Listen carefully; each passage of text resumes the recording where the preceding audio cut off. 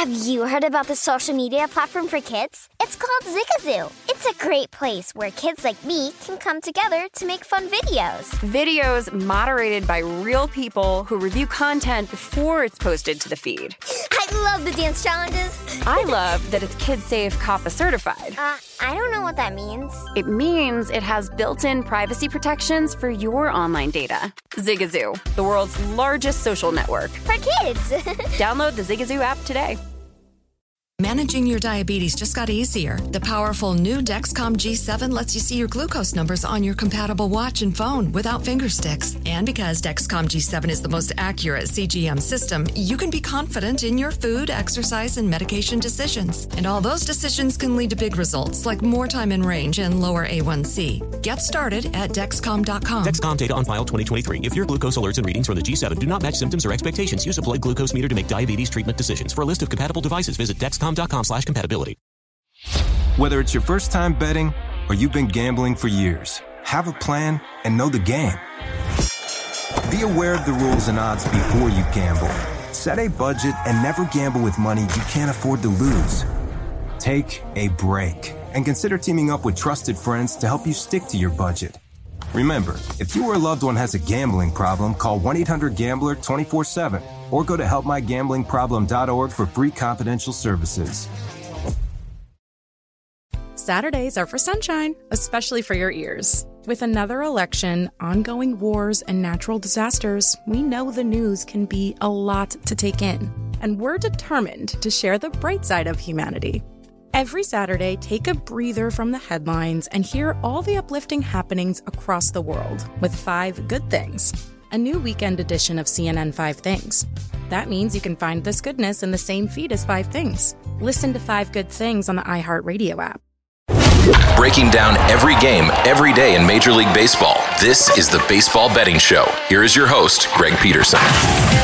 A warmer Philly hello. Welcome to lovely Las Vegas for the Baseball Betting Show with myself, Greg Peterson, now part of the VSiN Family Podcast, and got a tremendous podcast for you. In the second segment, going to be joined by Ryan Rossi, and he does a great job in the great city of Philadelphia doing the Philadelphia City Cast, powered by Bet Rivers and part of the VSiN Family Podcast. He also does some great work over there with Sports Radio WIP, one of the best, I guess you'd call it, local stations in the country, as they do a little bit of everything Philadelphia sports talk. And in the second segment, going to be talking with him about the landscape of the American League East, how the Mets injuries might affect them moving forward, and obviously the Philadelphia Phillies and what we're getting in this series with they and the Mets. So going to have a great chat with Ryan in the second segment, and then in the final segment, going to give you guys picks and analysis on every game on the betting board for this MLB Sunday as we touch them all. First things first, always do love to be able to answer your Twitter questions on this podcast. If you got one of 2 ways to be able to fire those in. First one is my Twitter timeline at @GUnit_81. Keep in mind, letters EM.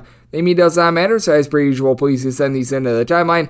Other ways, find an Apple Podcast review. If you rate this podcast 5 stars, it is very much appreciated. Then from there, you're able to find whatever you'd like to hear on this podcast via that 5-star review. Did not wind up getting in any Twitter questions today, but had a great day of baseball on Saturday. So let's take a look back at it, try to find some trends, and try to get to know these teams a little bit better. Games from yesterday is Greg buzzing about. Here is the rowdy recap. Saw a pair of doubleheaders on Saturday, and the Red Sox, they wound up splitting with the Baltimore Orioles. Game number 1 went to Boston by a count of 5-3 as Bobby Dalbec, his pinch hit home run really put the team over the top. Second home run of the season as Nathan Eovaldi, pretty much out of necessity, wound up throwing a complete game, gives up 3 runs, 2 of which were earned over the course of those 9 innings. He did allow Robinson Chirinos to go yard, second home run season that came in the 5th inning, but was able to recover from there. And for the Orioles, didn't necessarily get the length that they wanted out of Jordan Lyles, giving up 3 runs over the course of 4 1/3 innings. Keegan Aiken gave up that home run to Dalbec. 2 1/3 innings, he gives up 2 runs, both of which were earned, and then Brian Baker gives you 4 outs out of the bullpen. And then the rookies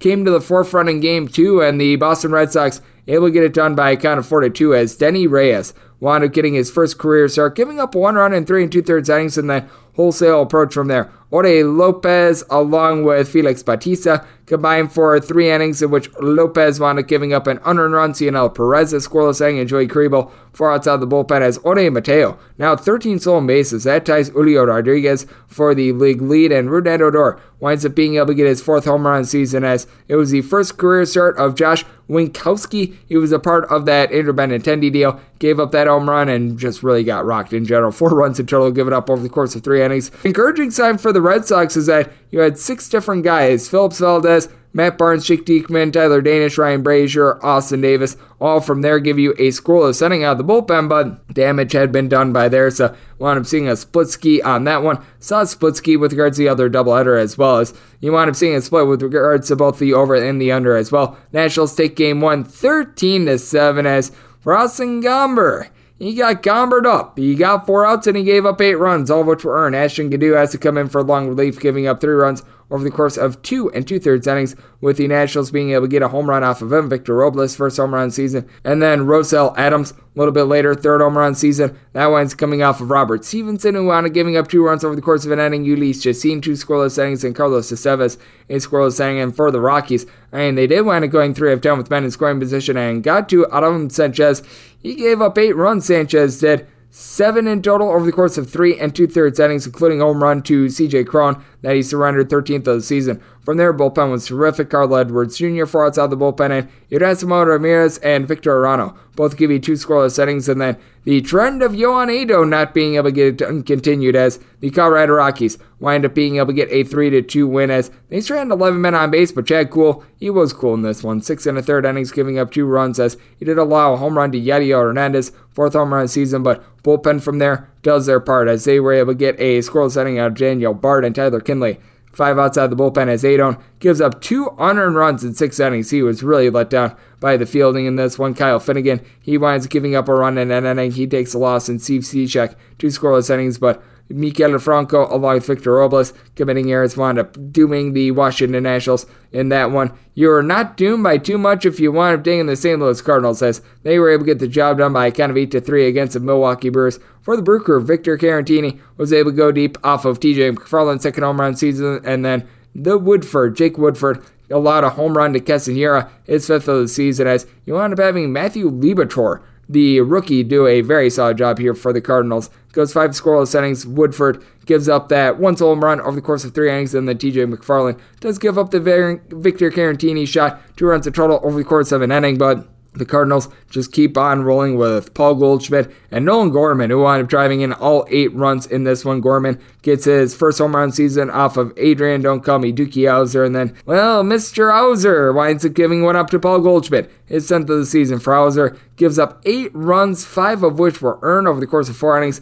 Bullpen from there was solid. Miguel Sanchez, 2 scoreless innings, and then Hobie Milner and Trevor Kelly both give you a scoreless inning, but for the Cardinals, very solid win there, and they're playing right around 60% of their home games over the total. The Kansas City Royals all of a sudden have been playing quite a few overs, 7-3. They wind up taking down the Minnesota Twins, and for the Kansas City Royals, this is a bunch that has now been able to score at least 5 runs in now 5 out of their last 6 games, as they did wind up getting no home runs in this one, but 4 of 11 with men in scoring position, and Brady Singer starting to look a little bit better for the Royals. They give up 3 runs over the course of 5 2/3 innings, including a home run to Trevor Larnach, his 2nd of the season, but by and large, relatively solid for the Twins. They did strand 11 men on base as they had their chances late. Dylan Coleman, 2 scoreless innings. Josh Jamon, scoreless inning. Gabe Spear was able to give you a out of the bullpen, and then for the Minnesota Twins, Chris Archer still has not went past the 4th inning in a start this year. 4 innings, giving up 5 runs, 3 of which were earned. You wound up having 2 1/3 innings from Juan Minaya, giving up 2 runs in the process, and then Tyler Duffy, he was able to deliver a scoreless inning along with Giovanni Moran, who wound up getting 5 outs out of the bullpen. So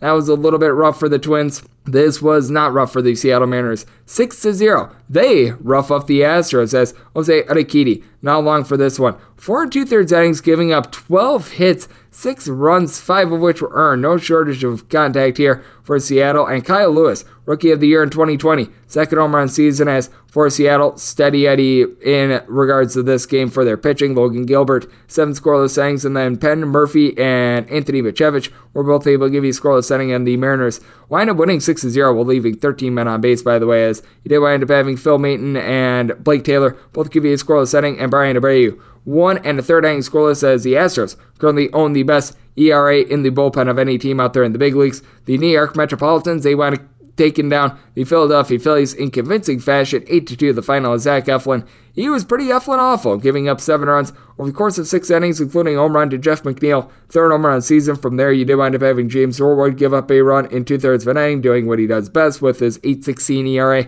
From there, Sir Anthony Dominguez gives you an out of the bullpen. Connor Brogdon, scoreless inning, and for the Mets, Taijuan Walker, relatively solid start here. 2 runs given up over the course of 5 innings, and then you wind up having Adam Ottavino, Seth Lugo both give you a scoreless inning, and Colin Holderman, 2 scoreless for the Mets to be able to get it done in this one. You did wind up seeing the LA Dodgers go on the road, and they don't cover the run line, but they do wind up getting it done against the Arizona Diamondbacks by a count of 3-2. As for this Diamondbacks team, they and so many others have had a tough time being able to get runs against the LA Dodgers, as the Dodgers, they have not allowed more than 4 runs in a game, and now I believe their last 11. As going for the Dodgers in this one, Tony Gonsolin, solid start, 2 runs given up over the course of 6 innings. Justin Brule, Alex Vesia, Danny Hudson, I'll give you a scoreless inning. And for the Dodgers, Mookie Betts looking like an MVP candidate and probably the front runner at this point. 14th home run season goes deep off of Merrill Kelly, who didn't wind up having his A+ stuff in this one. Gives up that home run, all 3 runs in total over the course of 5 innings.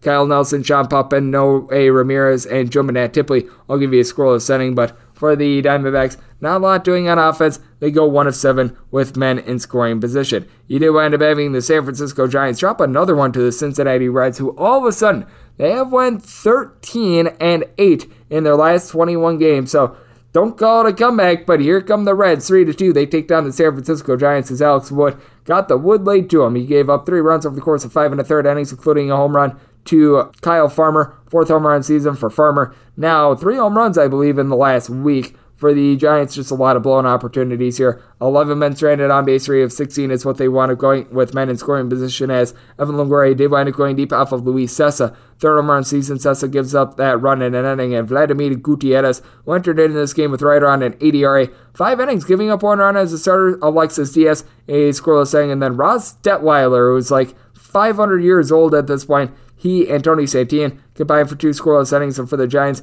bullpen looked a little bit better in this game. Dominic Leon, 1 1/3 inning scoreless, and Tyler Rogers, scoreless inning, but not a lot of offense from the San Francisco Giants. So it's been a little bit touch and go for them, and been a little bit touch and go recently for the Miami Marlins, but they get a W, 4-1. They take down the Atlanta Braves as they wound up getting a home run off the bat of Miguel Rojas, 3rd home run season. As for Atlanta, they were hoping for a little bit more length out of Tucker Davidson. A little bit of a tough loss here. Gives up 1 run in 5 innings, pulled after 77 pitches. From there, Darren O'Day gives up that solo run in his inning over Colin McHugh, gives up 2 runs in an inning, and Dylan Lee rounds out the final 2 innings scoreless, but nothing doing against Sandy Alcantara. 8 innings, punches out 14, gives up 1 run along the way before Cole Sulzer comes in and is able to get the save. So Alcantara looking very solid, and I know that's someone that I wound up talking to on the Greg Peterson experience, Jason Weingarten. Take a look at him for Cy Young futures, and right now not looking too bad there. Tampa Bay Rays, they certainly weren't looking too bad on Saturday either. 3-1, they wound up taking down the New York Yankees as Garrett Cole, not a bad start in this one, gives up 1 run over the course of 6 innings, but the Yankees dealing with ailments out there in the bullpen as Lucas Luque, Michael King, they both come in, they combined for 2 innings, both gave up a run apiece, and for the Yankees, not a lot of offense in this one as Corey Kluber, he winds up giving up 1 run in 6 innings, and then JP Fire Ice and Jason Adam, Colin Pooch, I'll give you a scoreless innings. All 3 of those relievers, $1.20 ERA or lower leaving this game, so they have been rock solid with that regard. Speaking of being rock solid, that's what the Chicago Cubs were on Saturday. They wind up taking down the Chicago White Sox in the battle for Chicago by a count of 5-1. Keegan Thompson continues to impress. His ERA is now at $1.58, 5 innings, gives up 1 run. That 1 run, a solo home run going deep for the White Sox. Jake Burger, his 4th home run season, but Scott Effross, Rowan Wick, Michael Givens, Daniel Robertson. I'll give you a scoreless inning, and for the Cubs, no home runs in this one, but they were able to get to Johnny Cueto. 6 2/3 innings. Cueto gives up 9 hits, 5 runs in total before Bennett Sosa and Matt Foster both give the team a pair of outs out of the bullpen, and Jose Ruiz a scoreless inning. But White Sox now 22-23, so gotta be a little bit concerned about them moving forward. No concern about the Cleveland Guardians on Saturday as they wind up taking down the Detroit Tigres by a count of 8-1 for the Guardians. Wound up getting a home run off the bat of Jose Ramirez. 12th home run season. Now he leads the major leagues with 48 RBI. That in support of Shane Bieber Fever is down with regards to the strikeout numbers, just 5 punch-outs in this one, but 8 innings, gives up 1 run, so very solid there. Emmanuel Clase cleans up that final inning, and for the Detroit Tigers, Alex Faedo, Not a bad start in this one. 2 runs given up over the course of 6 innings, but a Tigers team that entered into Saturday with the second best bullpen here in the big leagues. It wound up really letting them down. You wound up having Drew Carlton give up 2 runs in 2 innings. Jacob Barnes, he winds up raising his ERA to a 5.51, giving up 3 runs while getting just 1 out before you do wind up having a run in 2 outs given up by Jason Foley and for the Detroit Tigers. This is a bunch that they're averaging right around 2.7-ish runs per game. That is by far the lowest number out there in the big leagues. And the A's, they have been a downtrodden offense, and ding dong, the witch is dead. Marcus Semien gets his first home run of the season, and it was in grand fashion for an 11-4 Texas Rangers win. Semien's grand slam came off of Jacob Lemoyne. Not a good day for him as Zach Logue wound up giving up a pair of home runs before that. Adolis Garcia, 7th home run of the season. Corey Seager's 9th for Logue. He gives up those 2 home runs. 4 runs in total over the course of 2 1/3 innings. Lemoyne comes in, gives up that grand salami to Marcus Semien. 5 runs in total given up while getting 7 outs. Adam Claret gives up 2 runs over the course of 1 1/3 innings before the long reliever Austin Pruitt is able to come in, give you 3 scoreless innings. And for the A's, they wound up going 1 of 12 with men in scoring position. You did wind up having Ramon Laureano be able to get a home run off of Taylor Hearn first of the season, and for Hearn, he has been giving up all sorts of contact this season. Dodged quite a few bullets here. Gave up 8 hits in 6 innings, but only 3 runs, 2 of which were earned. Brett Martin from there gives up a run and an inning before you wind up having Albert Abreu along with Garrett Richards both give you a scoreless inning. And then out west, you did wind up seeing the Pittsburgh Pirates being able to make a rally, and they wind up taking down the San Diego Padres as it was Brian Hayes who wound up being able to belt a 3-run homer that wound up putting the Pirates over the top as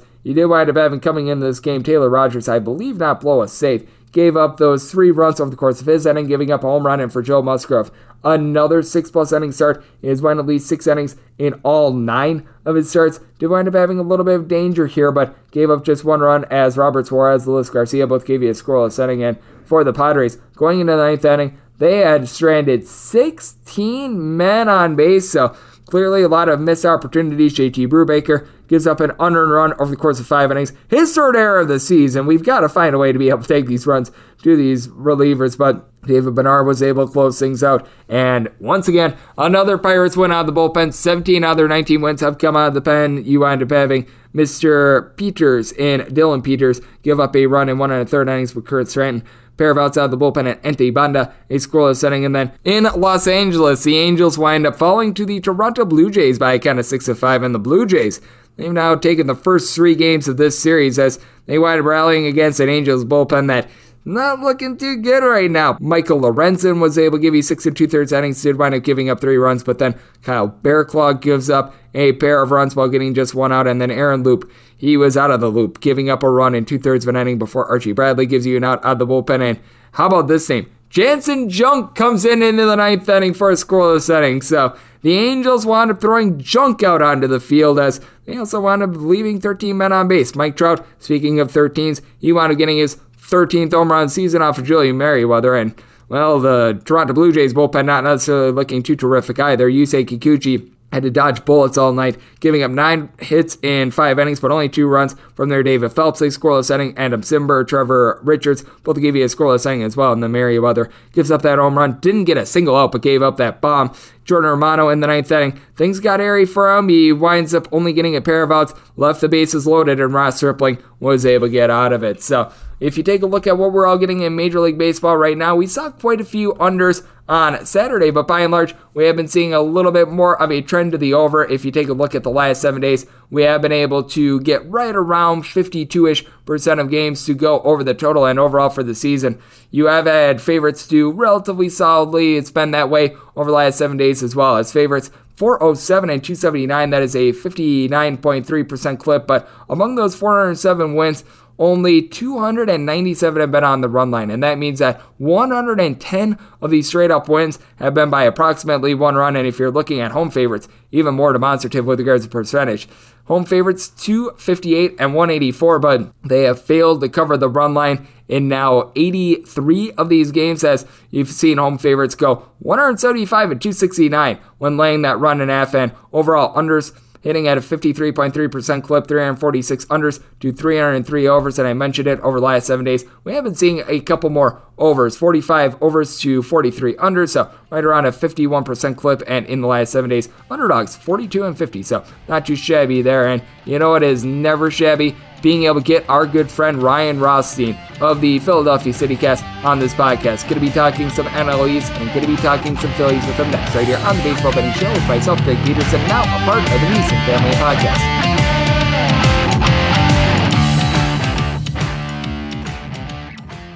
Zigazoo has made me zigzag.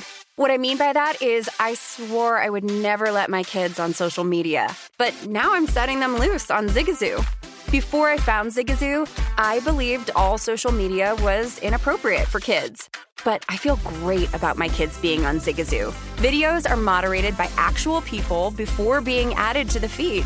Zigazoo is a space for kids to post videos they've created and to share them with other kids just like them. And since there are no comments or messaging, you don't have to worry about mean comments on your kids' videos. And you need parental consent before joining Zigazoo. Bottom line, it's a space that prioritizes data safety for kids. Oh, but don't take my word for it. Zigazoo is kid-safe COPPA certified. So weigh everything Zigazoo has to offer. Maybe you'll zigzag too. Zigazoo, a social network for kids. Download the Zigazoo app today. What's up? I'm John Wall. And I'm CJ Toledano, and we're starting a new podcast presented by DraftKings called Point Game. Everyone, please welcome Coach John Calipari. We're getting beat by 18. My first game in Kentucky, they're saying Cal's a bust. He can't coach. This is crazy. John Wall runs down the floor and makes a buzzer beater. Yep. You remember that, John? That's my first game winner I ever made. Remember you said you never see me do that. Ladies and gentlemen, DeMarcus Boogie Cousins. I called Boog. I'm like, yo, bro, I'm about to commit to Duke. And I hung up on him. Bro, I'm talking about, do you want to tell me how many times he called me all type of names? Bro, you really sold me out. You doing this. Bro, I was sick. I remember that like yesterday, man. Love you, John Wall. Thanks, Coach. Love you, too. You made me everything I am today. Nah, you made me. You made me. I love it. Check out Point Game with John Wall and CJ Toledano on the iHeartRadio app, DraftKings YouTube, or wherever you get your podcasts. It wasn't even supposed to be That's my dance, bro. Whether it's your first time betting or you've been gambling for years, have a plan and know the game. Be aware of the rules and odds before you gamble. Set a budget and never gamble with money you can't afford to lose.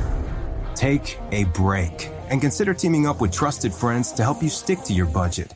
Remember, if you or a loved one has a gambling problem, call 1-800-GAMBLER 24/7 or go to helpmygamblingproblem.org for free confidential services.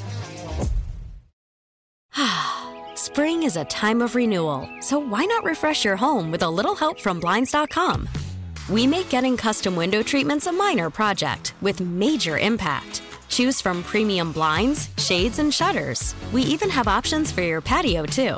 Blinds.com invented a better way to shop for custom window treatments. There's no pushy salespeople in your home or inflated showroom prices. Our design experts can help you find the perfect window treatments on your schedule. We'll even send free samples directly to you. Plus, we can handle the measuring and installation for you. Unlimited window treatments installed for just one low cost. And with Blinds.com, you'll always get transparent pricing. No hidden fees. Our free shipping and 100% satisfaction guarantee can put the spring back into your step and into your home, too. Shop Blinds.com right now and save 40% site-wide. Get 40% off for a limited time at Blinds.com. Blinds.com. Rules and restrictions may apply. Zigazoo has made me zigzag. What I mean by that is I swore I would never let my kids on social media, but now I'm setting them loose on Zigazoo. Before I found Zigazoo, I believed all social media was inappropriate for kids. But I feel great about my kids being on Zigazoo. Videos are moderated by actual people before being added to the feed. Zigazoo is a space for kids to post videos they've created and to share them with other kids just like them. And since there are no comments or messaging, you don't have to worry about mean comments on your kids' videos. And you need parental consent before joining Zigazoo. Bottom line, it's a space that prioritizes data safety for kids. Oh, but don't take my word for it. Zigazoo is kid-safe COPPA certified. So weigh everything Zigazoo has to offer. Maybe you'll zigzag too. Zigazoo, a social network for kids. Download the Zigazoo app today. What's up? I'm John Wall. And I'm CJ Toledano, and we're starting a new podcast presented by DraftKings called Point Game. Everyone, please welcome Coach John Calipari. We're getting beat by 18. My first game in Kentucky, they're saying Cal's a bust. He can't coach. This is crazy. John Wall runs down the floor and makes a buzzer beater. Yep. You remember that, John? That's my first game winner I ever made. Remember you said you never see me do that. Ladies and gentlemen, DeMarcus Boogie Cousins. I called Boog. I'm like, yo, bro, I'm about to commit to Duke. And I hung up on him. Bro, I'm talking about, do you want to tell me how many times he called me all type of names? Bro, you really sold me out. You doing this. Bro, I was sick. I remember that like yesterday, man. Love you, John Wall. Thanks, Coach. Love you, too. You made me everything I am today. Nah, you made me. You made me. I love it. Check out Point Game with John Wall and CJ Toledano on the iHeartRadio app, DraftKings YouTube, or wherever you get your podcasts. It wasn't even supposed to be That's my game, bro. Whether it's your first time betting or you've been gambling for years, have a plan and know the game. Be aware of the rules and odds before you gamble. Set a budget and never gamble with money you can't afford to lose. Take a break and consider teaming up with trusted friends to help you stick to your budget. Remember, if you or a loved one has a gambling problem, call 1-800-GAMBLER 24/7 or go to helpmygamblingproblem.org for free confidential services. Oh, such a clutch pickup, Dave. I know, right? I was worried we'd bring back the same team. Oh, no, I meant those blackout motorized shades. MVP of the room. Blinds.com made it crazy affordable to replace our old blinds. Hard to install? No, it's easy. Even you could do it. Nice. I installed these and then got some for my mom, too. What, you fly across the country to do the install? Nope. Blinds.com can do it all. All she had to do was pick what she wanted. She talked to a design consultant for free and scheduled a professional measure and install. Look at you, Hall of Fame son. Oh, I just picked the winning team. They're the #1 online retailer of custom window coverings in the world. Oh, Blinds.com is the GOAT. The GOAT. He shoots. He scores. Go to Blinds.com for 40% off site-wide and a 100% satisfaction guarantee. Go right now for 40% off site-wide at Blinds.com. Blinds.com. Rules and restrictions may apply. Hey, Sarah, I love that spring break vlog you posted on Zigazoo. OMG, you watched it? Yeah, it was edited so well. I think you're so talented. Social media interactions are only positive when you use Zigazoo. Zigazoo is the world's largest and safest social media network for kids. Your kids can upload their content and see what their friends are up to. With Zigazoo, they can create videos, enter to win prizes, and try out the latest dances and trends. There's no commenting, no text messaging, and everything is 100% human moderated. Plus, all community members are real, verified kids just like yours. There are no bots, trolls, or AI. Because Zigazoo is about one thing and one thing only, and that is fun. Try out Zigazoo this spring break and let your kids share your vacation vlogs and best edits with their friends safely. Download the Zigazoo app today. That's Zigazoo. What's up? I'm John Wall. And I'm CJ Toledano, and we're starting a new podcast presented by DraftKings called Point Game. Everyone, please welcome Coach John Calipari. We're getting beat by 18. My first game in Kentucky, they're saying Cal's a bust. He can't coach. This is crazy. John Wall runs down the floor and makes a buzzer beater. Yep. You remember that, John? That's my first game winner I ever made. Remember you said you never see me do that. Ladies and gentlemen, DeMarcus Boogie Cousins. I called Boog. I'm like, yo, bro, I'm about to commit to Duke. And I hung up on him. Bro, I'm talking about, do you want to tell me how many times he called me all type of names? Bro, you really sold me out. You doing this. Bro, I was sick. I remember that like yesterday, man. Love you, John Wall. Thanks, Coach. Love you, too. You made me everything I am today. Nah, you made me. You made me. I love it. Check out Point Game with John Wall and CJ Toledano on the iHeartRadio app, DraftKings YouTube, or wherever you get your podcasts. It wasn't even supposed to be That's my game, bro. Whether it's your first time betting or you've been gambling for years, have a plan and know the game. Be aware of the rules and odds before you gamble. Set a budget and never gamble with money you can't afford to lose. Take a break and consider teaming up with trusted friends to help you stick to your budget. Remember, if you or a loved one has a gambling problem, call 1-800-GAMBLER 24/7 or go to helpmygamblingproblem.org for free confidential services. Martha Stewart, the original influencer. When I think about anything, I think about the way that she did it first. The media mogul. 5 to 6 years ahead, she saw what was coming. The prisoner. The rise, the fall, and the reinvention of an American icon. Once Martha paved the road, everybody else pretty much copied her. A CNN original series, The Many Lives of Martha Stewart, now streaming on Max.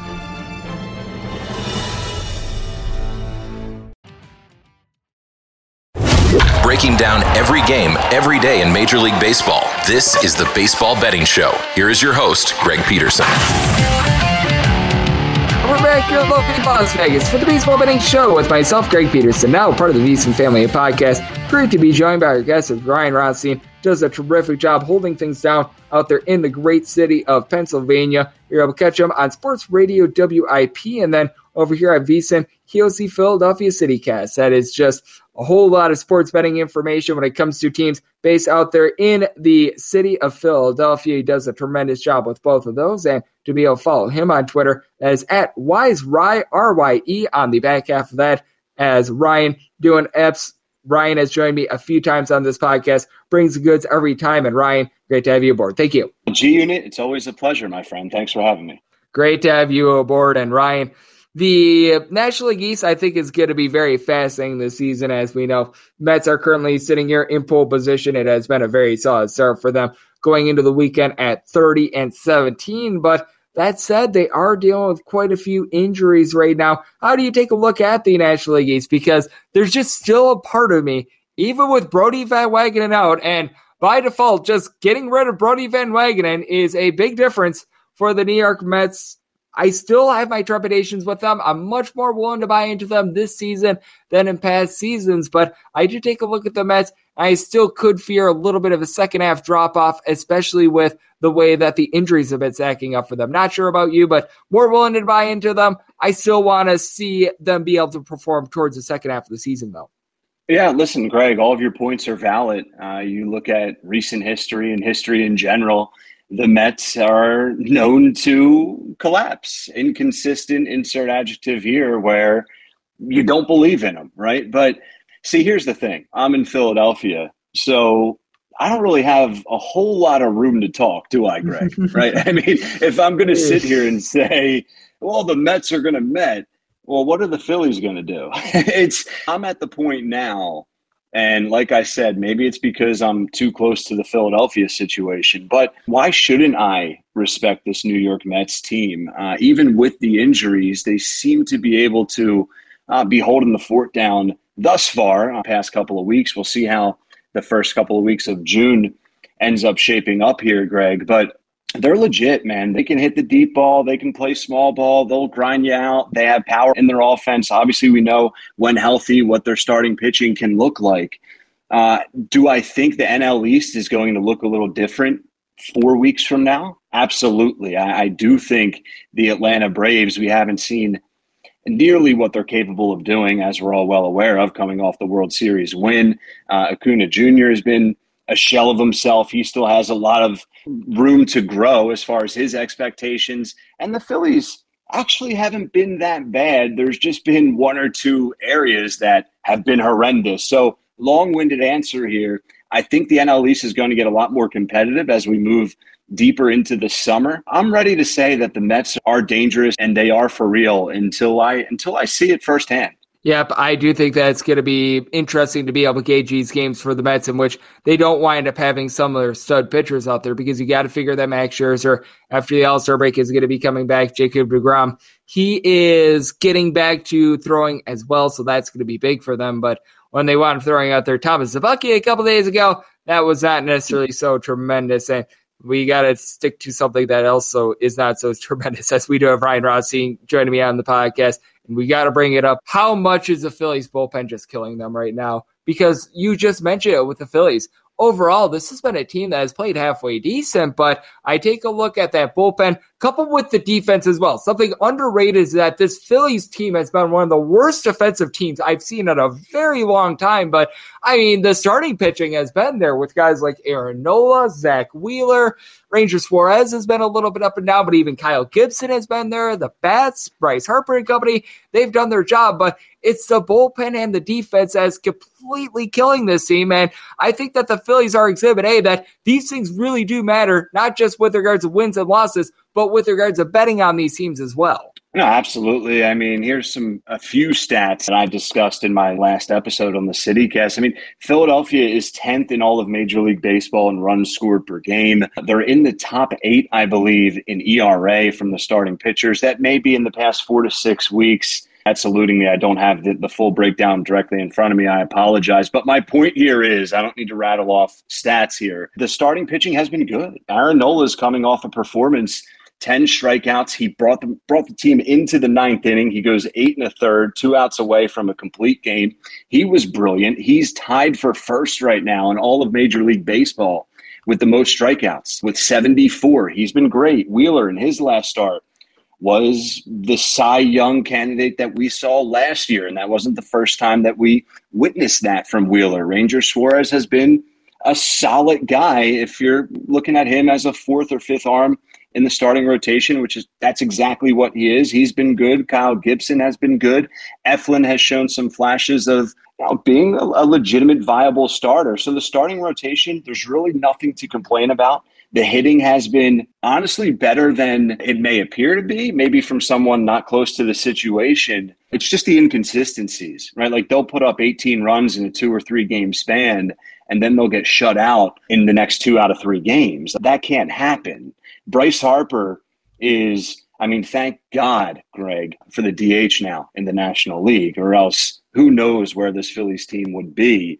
He's been able to continue to play, a.k.a. continue to bat, because of the new DH rule, and he's been producing with his bat arguably better thus far than he did last year in his NL MVP award-winning season. Schwarber has been disappointing. We've seen the power. He's getting the home runs. Castellanos has been, I don't even want to say inconsistent. I think he's just been flat out disappointing as well, but they've seen plenty of production elsewhere in the lineup. So once again, it's the bullpen. And the scary thing is, I think I've said this to you last time we spoke, the bullpen is a hell of a lot better than it was last year and the year prior. And it's a massive concern right now. So, I don't know what all that means, but they need a little bit more consistency from their bats, but the bullpen just flat out needs to be better, Greg.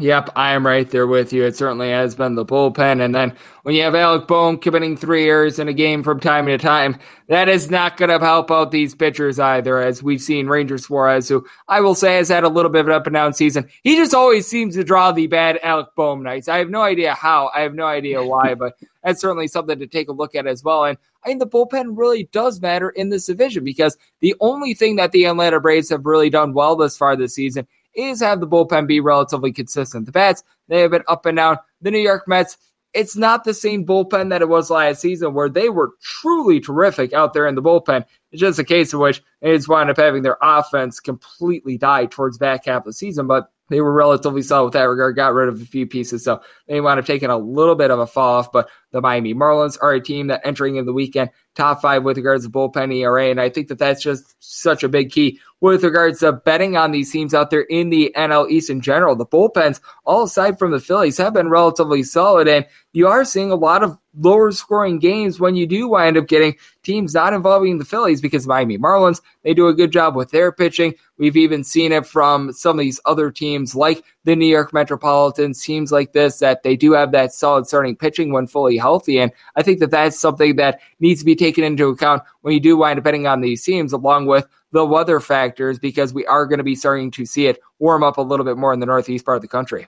No, absolutely. It's approaching hitting season, as World Series winning manager of the Phillies once upon a time, Charlie Manuel, would always say. So, how does that factor in to the race here in the NL East? Is it a race? I think I may be a little dramatic with the race, because the Mets are just well ahead of things here for the Phillies and the Braves, looking up at the Mets right now. And this series, like the Mets and the Phillies, they don't play again, Greg, until mid-August. I want to say maybe even August 20th. So this series right now, as the Phillies are just getting stomped here as we record this, these next two games, Saturday and Sunday for the Phillies, I don't want to say must win. That's ridiculous when we're not even into June yet, but these are really important. Steelers getting the start Sunday for the Phillies. They need to do more, and that's really a shame because, quite frankly, Greg, as I've already illustrated, the bats haven't been, quote, an issue here. My concern, as you've sort of illustrated as well, do the bats for the Atlanta Braves start to come alive? Can the Mets get even better than what we've already seen from them?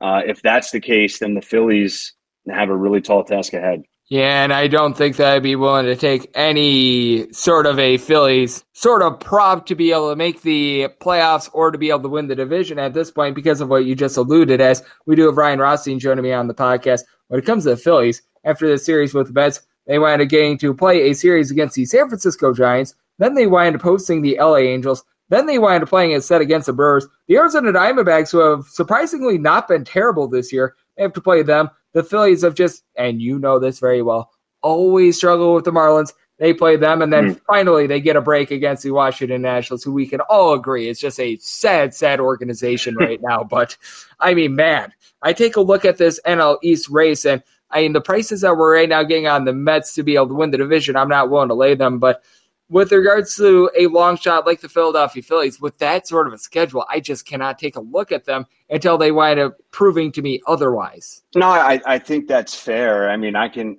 lay out the argument for why you should take the Phillies. That doesn't mean I'm going to sit here and actually back this argument, but quickly I'll lay it out. And you sort of already laid it out, Greg. But just to repeat some of what you said, you look at the Mets injuries. A couple of weeks ago, I said the next 4 to 6 weeks can actually be when the Phillies win this division or lose it, or make the postseason or lose it. Like, you can lose your chances to get deep into the playoffs, get deep into October, November right now. Everyone always loves to say it's early, but I did feel like this window here, especially with the Mets injuries in their starting rotation, gives the Phillies a window of opportunity. You have seen the flashes from the Philadelphia Phillies side of things. Bryce Harper, as I've mentioned, is hitting at an MVP rate.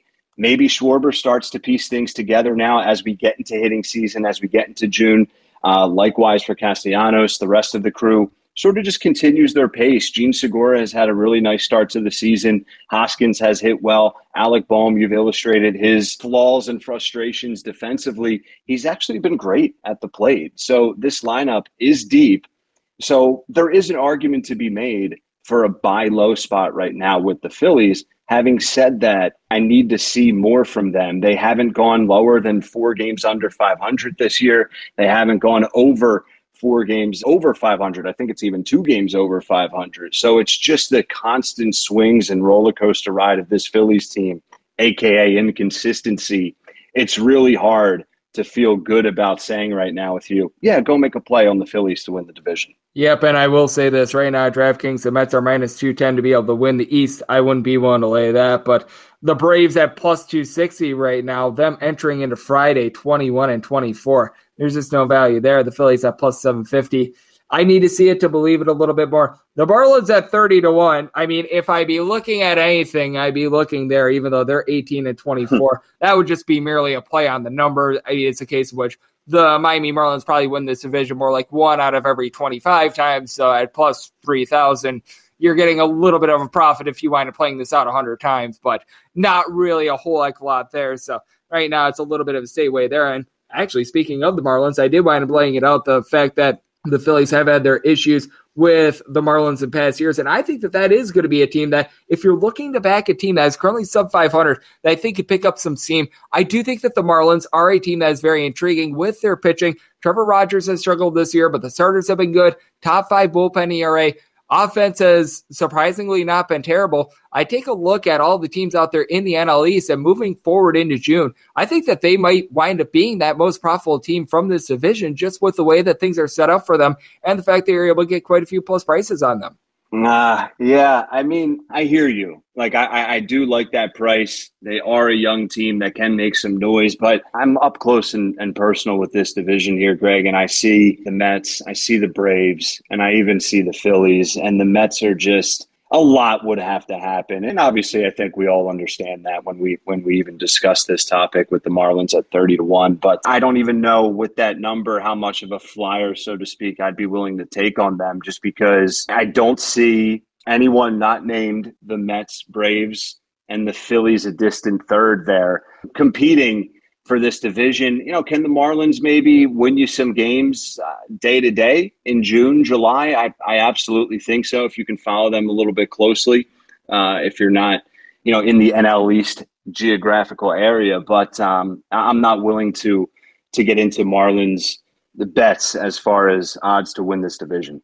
Yeah, like I was saying, this is probably a case in which the Marlins win it 1 out of every 25 times at plus 3,000.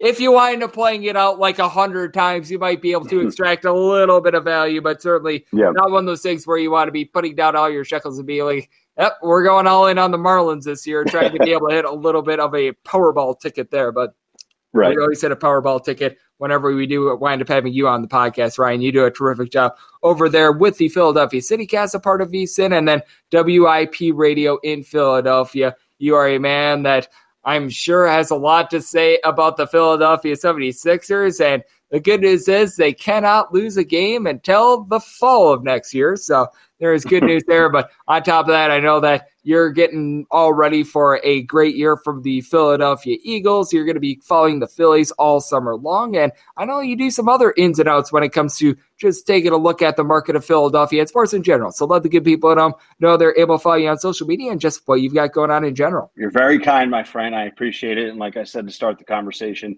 I always enjoy chatting it up with you anytime, and I got to get you on the Philadelphia CityCast soon. But like you said, at WiseRye, WISE-RYE, Twitter, Instagram as well, if you want to see some photos of my nonsense. But you can find links to the Philadelphia CityCast on my Twitter feed. You can find the link to all of the podcast platforms. The CityCast is available to you on VSiN.com as well. You can see the whole CityCast family tab there, if you will. And if you want to ever tune in on my shows on 94 WIP, you can find all of those updates right there on my social media. So I appreciate it, man. Ryan does an absolutely terrific job with the Philadelphia CityCast. Man does a great job covering a little bit of everything, as when Villanova was making their run to the Final Four, was a big contributor, being able to break that down for me on my basketball podcast as well. So guys, very well versed, always brings the goods, and did so once again today. So big thanks to Ryan Rossi for joining me right here on the Baseball Betting Show, now a part of the VSiN Family Podcast. And coming up next, it is that time of the podcast to give you picks and analysis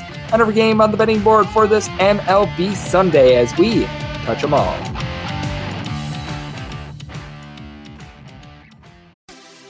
Have you heard about the social media platform for kids? It's called Zigazoo. It's a great place where kids like me can come together to make fun videos. Zigazoo is moderated by real, live people who review content before it's posted on the feed. Oh, I especially love the dance challenges. So much fun. Oh, and there's no comments or messaging, so you don't get any of that negativity that's all over other social networks. Oh, my friends love it.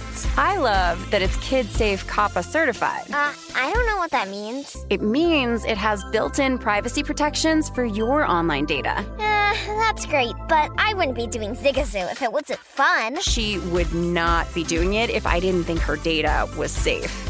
Zigazoo, the world's largest social network. For kids. Download the Zigazoo app today. What's up? I'm John Wall. And I'm CJ Toledano, and we're starting a new podcast presented by DraftKings called Point Game. Everyone, please welcome Coach John Calipari. We're getting beat by 18. My first game in Kentucky, they're saying Cal's a bust. He can't coach. This is crazy. John Wall runs down the floor and makes a buzzer beater. Yep. You remember that, John? That's my first game win I ever made. Remember you said you never seen me do that. Ladies and gentlemen, DeMarcus Boogie Cousins. I called Boog. I'm like, yo, bro, I'm about to commit to Duke. And I hung up on him. Bro, I'm talking about, do you want to tell me how many times he called me all type of names? Bro, you really sold me out. You doing this. Bro, I was sick. I remember that like yesterday, man. Love you, John Wall. Thanks, Coach. Love you too. You made me everything I am today. Nah, you made me. You made me. I love it. Check out Point Game with John Wall and CJ Toledano on the iHeartRadio app, DraftKings YouTube, or wherever you get your podcasts. It wasn't even supposed to be That's my game, bro. Whether it's your first time betting or you've been gambling for years, have a plan and know the game. Be aware of the rules and odds before you gamble. Set a budget and never gamble with money you can't afford to lose. Take a break and consider teaming up with trusted friends to help you stick to your budget. Remember, if you or a loved one has a gambling problem, call 1-800-GAMBLER 24/7 or go to helpmygamblingproblem.org for free confidential services. Martha Stewart, the original influencer. When I think about anything, I think about the way that she did it first. The media mogul. 5 to 6 years ahead, she saw what was coming. The prisoner. The rise, the fall, and the reinvention of an American icon. Once Martha paved the road, everybody else pretty much copied her. A CNN original series, The Many Lives of Martha Stewart, now streaming on Max.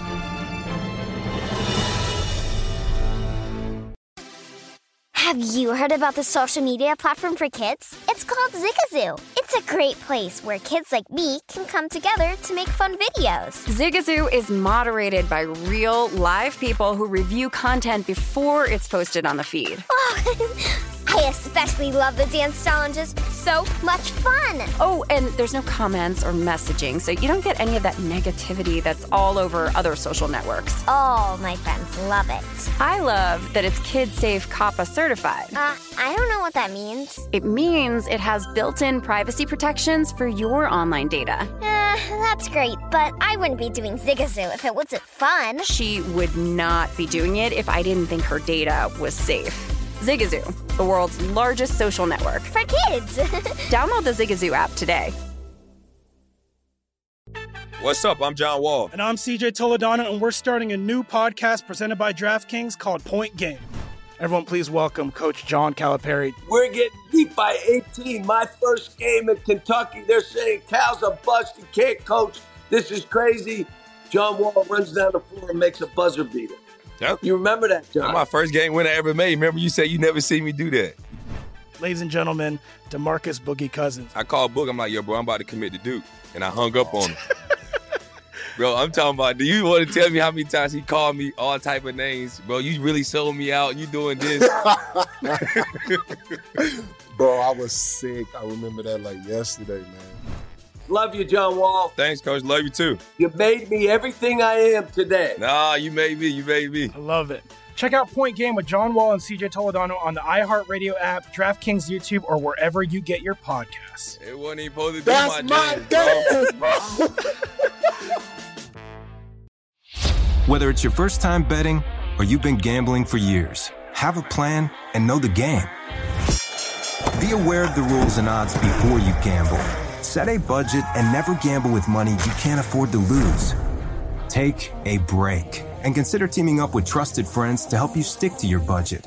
Remember, if you or a loved one has a gambling problem, call 1-800-GAMBLER 24/7 or go to helpmygamblingproblem.org for free confidential services. As someone who lives for politics, when a major scandal unfolds, it was shocking. I have to know, what were they thinking? Backroom deals, huge amounts of money, CIA secrets, sets off a firestorm in Washington, affairs. No way this guy's got a mistress. Corruption. I knew I was a dead man. Warning, it's even messier than you thought. United States of Scandal with Jake Tapper, Sunday at 9 on CNN. Zigazoo has made me zigzag. What I mean by that is I swore I would never let my kids on social media, but now I'm setting them loose on Zigazoo. Before I found Zigazoo, I believed all social media was inappropriate for kids. But I feel great about my kids being on Zigazoo. Videos are moderated by actual people before being added to the feed. Zigazoo is a space for kids to post videos they've created and to share them with other kids just like them. And since there are no comments or messaging, you don't have to worry about mean comments on your kids' videos. And you need parental consent before joining Zigazoo. Bottom line, it's a space that prioritizes data safety for kids. Oh, but don't take my word for it. Zigazoo is kid-safe, COPPA certified. So, weigh everything Zigazoo has to offer. Maybe you'll zigzag too. Zigazoo, a social network for kids. Download the Zigazoo app today. What's up? I'm John Wall. And I'm CJ Toledano, and we're starting a new podcast presented by DraftKings called Point Game. Everyone, please welcome Coach John Calipari. We're getting beat by 18. My first game in Kentucky, they're saying Cal's a bust. He can't coach. This is crazy. John Wall runs down the floor and makes a buzzer beater. Yep. You remember that, John? That's my first game winner I ever made. Remember you said you never seen me do that. Ladies and gentlemen, DeMarcus Boogie Cousins. I called Boog. I'm like, yo, bro, I'm about to commit to Duke. And I hung up on him. Bro, I'm talking about, do you want to tell me how many times he called me all type of names? Bro, you really sold me out. You doing this. Bro, I was sick. I remember that like yesterday, man. Love you, John Wall. Thanks, Coach. Love you, too. You made me everything I am today. Nah, you made me. You made me. I love it. Check out Point Game with John Wall and CJ Toledano on the iHeartRadio app, DraftKings YouTube, or wherever you get your podcasts. It wasn't even supposed to be That's my game, bro. Whether it's your first time betting or you've been gambling for years, have a plan and know the game. Be aware of the rules and odds before you gamble. Set a budget and never gamble with money you can't afford to lose. Take a break and consider teaming up with trusted friends to help you stick to your budget. Remember, if you or a loved one has a gambling problem, call 1-800-GAMBLER 24/7 or go to helpmygamblingproblem.org for free confidential services. As someone who lives for politics, when a major scandal unfolds, It was shocking. I have to know, what were they thinking? Backroom deals, Huge amounts of money. CIA secrets, Sets off a firestorm in Washington. affairs, No way this guy's got a mistress. corruption. I knew I was a dead man. Warning, it's even messier than you thought. United States of Scandal with Jake Tapper, Sunday at 9 on CNN.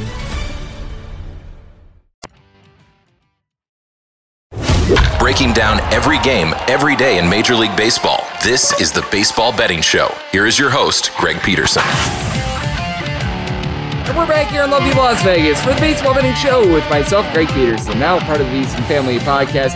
Always a pleasure to have our good friend Ryan Rothstein of the Philadelphia CityCast, along with Sports Radio WIP on the show. Does a great job holding it down out there in the great state of Pennsylvania. And every time he joins this podcast, along with my college basketball podcast, Coast to Coast Hoops, he always delivers the goods just like he did today. So big thanks to him for joining me in the last segment. Now it is that time of the podcast. I give you picks and analysis on every game on the betting board for this MLB Sunday as we touch them all. If a game is listed on the betting board, Greg has a side and a total on it, so it is time to touch them all. Do note that as per usual, any changes that are made to these plays will be listed up on my Twitter feed at @GNR_D1. We're going to be going in Las Vegas rotation order. This is where we wind up going with the National League games first, then the American League games, and any interleague games. Those are going to be at the bottom to be able to keep things all nice, neat, clean, and easy there. And we are going to be starting with this first National League game of 9:51, 9:52 on the betting board. The San Francisco Giants hit the road to face off against the Cincinnati Reds. Tyler Mahle is going to be going for the Reds, and Alex Cobb is going to be on the bump for San Francisco. San Francisco anywhere between -135 and -145 favorites. And then with the Reds, you're going to be finding them as bad as a +115, and you're going to be finding them as good as a +130 with your total on this game 9. Over is anywhere between -115 and -125. The under is anywhere between -105 and +105. And I did take into account in this game that it's going to have an 8:35 a.m. Pacific, 11:45 a.m. Eastern first pitch, which means that going to have a little bit of a tired San Francisco team in all likelihood. But with that said, I did wind up still making the Giants -169 on the money line. When it comes to the run line, I was willing to lay a very small price there. And if you're looking at San Francisco laying a run and a half right now, you're going to be finding them right in the neighborhood about a +125. That said, I would still rather lay like a -135, -145 just to be safe on this one, just because you could wind up seeing some wonky things happening just because the game is so early for a team that is coming over from the West Coast. But with the Giants, they now have a little bit more of a clean bill of health. Tommy La Stella is back in the fold. He's been hitting above 275. Got Evan Longoria and Brandon Crawford back as well. And for Longoria, 3 home runs runs over the last 5 days for him. Jock Peterson wound up having that 3 home run game against the Mets a couple days ago. Mike Yastrzemski, along with Luis Gonzalez out there in the outfield, are hitting above a 300 as well. And take a look at the Reds. This has been a team that has been very solid to the over thus far this season. Quite a bit of that has been because the pitching has not necessarily been so tremendous. So I will say, I believe that now you've seen 7 out of their last 10 games wind up going under the total. You do have Joey Votto back to fold, and just not been going well for him in general this season. Nick Senzel has been a little bit of a buster Rudy along with Aristides Aquino out there in the outfield, but Alberto Mora Jr. sitting above a 300 along with Tyler Stevenson. Brandon Drury's been able to supply some boom, and you've been able to get a lot recently out of Kyle Farmer. Wound up going deep yesterday, and he's got 3 home runs thus far in the last 3 games for this team. Now, with the Reds, you're always rolling the dice when it comes to this bullpen. Art Warren, Hunter Strickland, both of these guys have ERAs that are north of a 4 or 5, so it's not necessarily too terrific. Luis Essa has had his ups and his downs, and then you do take a look at Tyler Mahle, a guy with a 6.32 ERA, just has always been worse at home than on the road. 7.54 home ERA this season compared to an ERA hovering right around 5 on the road, and last year his ERA was 3.3 points higher at home than on the road. So, I mean, it's not just this year, it's just throughout his history in general, and Alex Cobb has always had his issues away from home as well. Right now has a 6.25 ERA, has a 9.31 ERA on the road. Now, I do think that you're going to see both of these guys wind up being able to lower their ERAs just a little bit in this one, just because, well, I don't think that both of these guys are going to be departing with ERAs north of 7 with regards to their home and road splits. I did wind up saying my total at an 8.3 because I do think that the Giants are also going to be able to get a little bit more online with regards to their bullpen. Their bullpen ERA is actually below average this season with regards to the leg. You can tell that they are missing their catcher and Buster Posey, but I do think that Jarlin Garcia, Camilo Doval are going to continue their good work. Tyler Rogers has had a little bit of a rough season. I do think that he's going to be able to get online along with Jose Alvarez, and I do think that Mahle, who has always been very good on the road but not so great at home, is going to be able to rein it in a little bit more. I did wind up saying my total at an 8.3. This has been a Reds team that has been on a little bit of an under binge, so I'm looking under. And with the San Francisco Giants, I have a little bit of an edge on both the money line and the run line. Would rather go with the money line in this spot to be safe, so going Giants and going under in this spot. 953, 954 on the betting board. The Colorado Rockies are going to be in the road face-off against the Washington Nationals. Josiah Gray is going to be going for the Nats, and Kyle Freeland is going to be on the bump for Colorado. Colorado find themselves anywhere between a -105 and a +107. Meanwhile, with the Nationals, getting them between -113 and -117 with your total at 9. Under is -115 and the over is -105. When it comes to the Nats, I did wind up saying them as a favorite of -137. This is a Colorado Rockies bunch that they've always had their struggles on the road, and I will say this, going into the double dip that we wound up getting yesterday, the Nationals'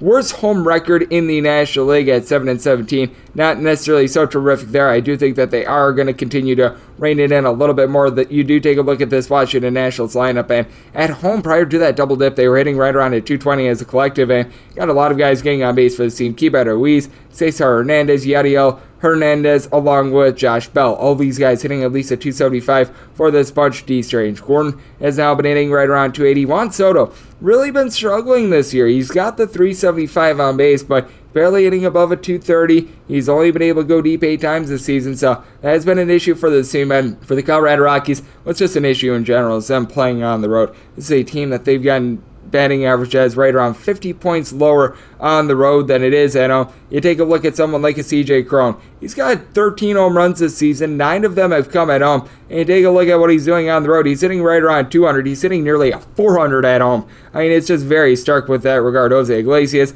has actually been pretty consistent home to road, but someone like Connor Joe just hits so much better at home versus on the road. And this is a Rockies team that they do have the worst bullpen out there in the big leagues, and they really had to burn through that bullpen in game number 1, as you weren't even able to get 3 full innings out of the starter in game number 1 in Austin Gomber. So that's a big giant issue for this team. You're probably going to be looking at someone like a Ty Block if he didn't wind up getting used up in game 2, having to hold down the fort and give this team a few innings. Tyler Kinley along with Alex Colomé, guys that I like out there in the bullpen, but it is a very taxed bullpen. And for the Nationals, they didn't wind up getting much out of their starters yesterday either, so that's not necessarily too tremendous for a bullpen that itself is in the bottom half of the big leagues with regards to ERA. Paulo Espino is able to give you a little bit of length. Kyle Finnegan has been a little bit better recently, but certainly has been an up and down bunch. Austin Voth has not necessarily been able to do a great job, but you do take a look at both of these starters, and while neither of them are necessarily too terrific, I do feel like Josiah Gray is starting to come into his own, does have a 5.44 ERA, and the big thing is the deep ball. He's allowing right around 2.3-ish home runs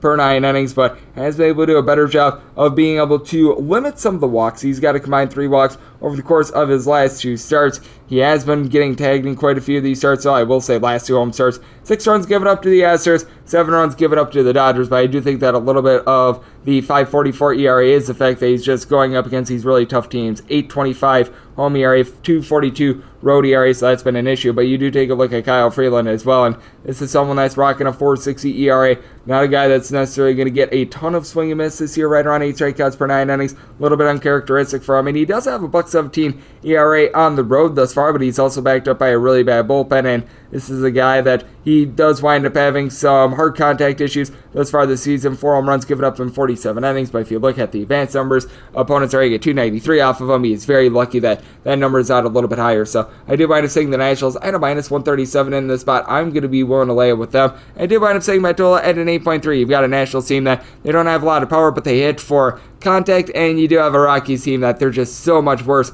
on offense when they are on the road. So looking under and looking at the Nationals, 955, 956 on the betting board. The Miami Marlins at the road face-off against the Atlanta Braves. Max Fried is going to be going for the Bravos, and Eliezer Hernandez is going to be on the bump for Miami. Miami's between a plus 170 and a plus 180 underdog. Meanwhile, if you're taking a look at Atlanta, anywhere between minus 192 and minus $2 is your price. 8 to 8.5 is your total on the 8. Over is anywhere between minus 110 and minus 120. The under is anywhere between even and minus 110. On the 8.5, under is minus 125, and the over is plus 105. In terms of the money line of the Atlanta Braves, I'm right there. I want to make in this number minus 197. I would prefer to not lay the money line, though. If you're looking at the run line, right now you're finding that at a plus 115 with regards to the Braves, and I was willing to take this right around even money pretty much. As long as I was getting any sort of a plus price, I was willing to take a shot here. So I'm going to reduce the juice. I am going to be taking a look at the run line of the Atlanta Braves, because with Eliezer Hernandez, what he does that Max Fried really doesn't do is he gives up rockets. Eliezer Hernandez is right now on pace to give up right around 2.4 home runs per 9 innings, 11 bombs given up in 39 and 2/3 innings. His walks per 9 rate is hovering right around 3. He's got a 5.45 ERA now. Outside of home runs, he does wind up giving up a lot, but it's a big, giant disclaimer right there. 6.89 ERA thus far this season, giving up 6 home runs at 15 and 2/3 innings in road starts, with opponents sitting at 281 off of him. That's not terrific. And for Max Fried, wound up having a couple rough starts to begin the season, and he did wind up having a little bit of shakiness against the San Diego Padres a few weeks ago, but other than those first 2 starts, he's got a sub-3 ERA this year. If you include those 2 bad starts to begin the year, 3.27 ERA in full, and he's done a nice job of being able to hold down the fort, keep the ball in the air, giving up right around 0.75 home runs per 9 innings, a guy that doesn't wind up getting out of control with regards to command as well. His walks per 9 rate is lower than 1.6, so he's been able to do a very solid job there. Opponents are getting at 262 off of him at home compared to a $188 on the road. I do think that is going to rein itself in a little bit, and when it comes to this Atlanta Braves lineup, you do have guys that I think are going to be able to pick it up with the bat. It was another little bit of a slow game for them yesterday, but you do have Ozzie Albies, Matt Olson, along with Austin Riley,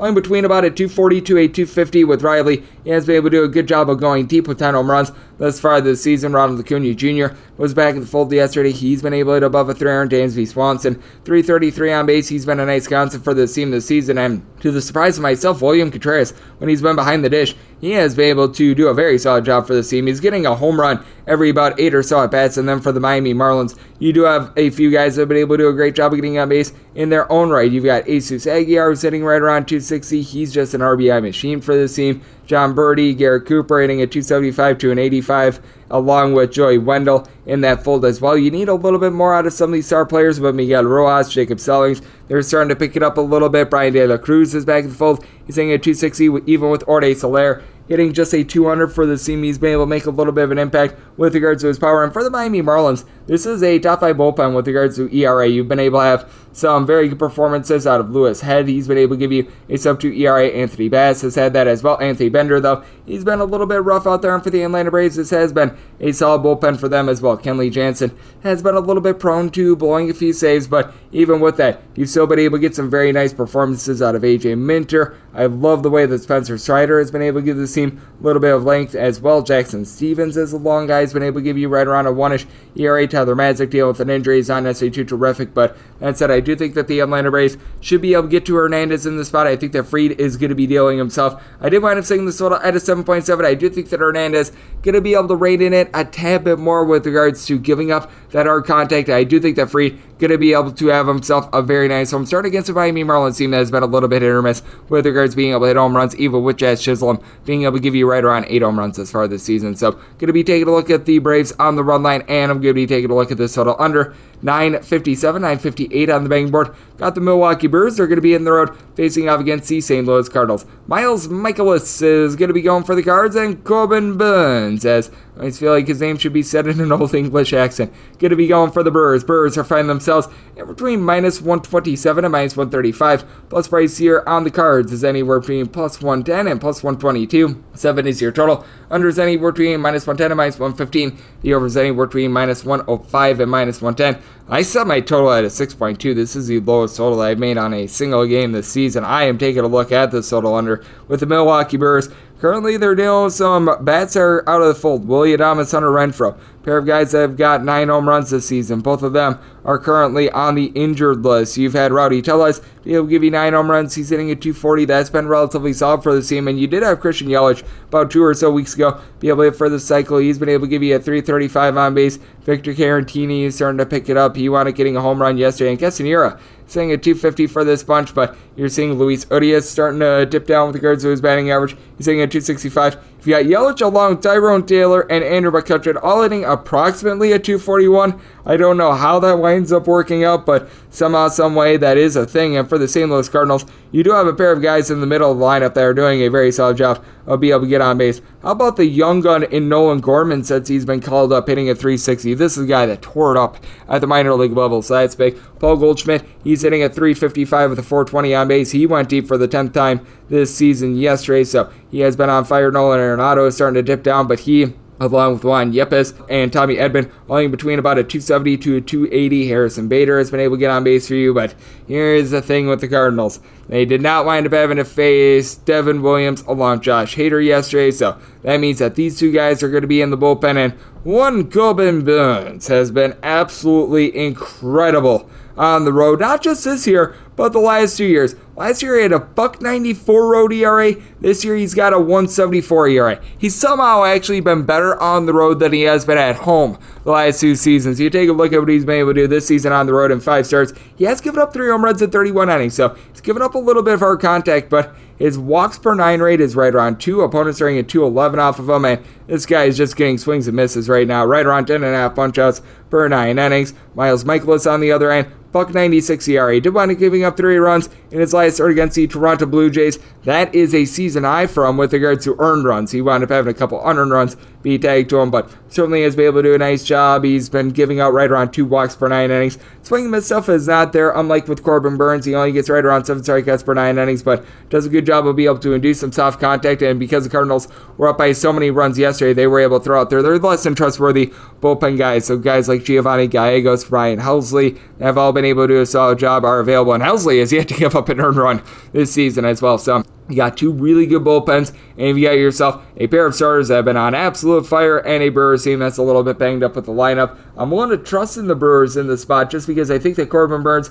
just going to continue his utter dominance on the road. Set the Brewers at a minus 132. I'm willing to lay the minus 130 here with them, and when it comes to this total, typically I don't like to take 7s under like this, but I think that this is going to be a low-scoring game. I'm looking at the under, and I'm going to be taking a look at the Crew. 959, 960 on the betting board. The LA Dodgers, they're going to be in the road. They're going to be facing off against the Arizona Diamondbacks. Zach Davies is going to be going for the Snakes, and Tyler Anderson is going to be on the bump for the Dodgers. Dodgers anywhere between minus 195 and minus 210 favorites. Meanwhile, with the Snakes, it's anywhere between plus 165 and seeing sides plus 192 with your total 9.5. The under is anywhere between -110 and -115. The over is anywhere between -110 and -105. And when it comes to Diamondbacks, need at least a +195 to be able to take a shot here. So we have yet to be able to get there with regards to the run line of the LA Dodgers. Right now you're finding it anywhere between a -125 and a -130. And this is a situation in which I was willing to lay up to a -135, so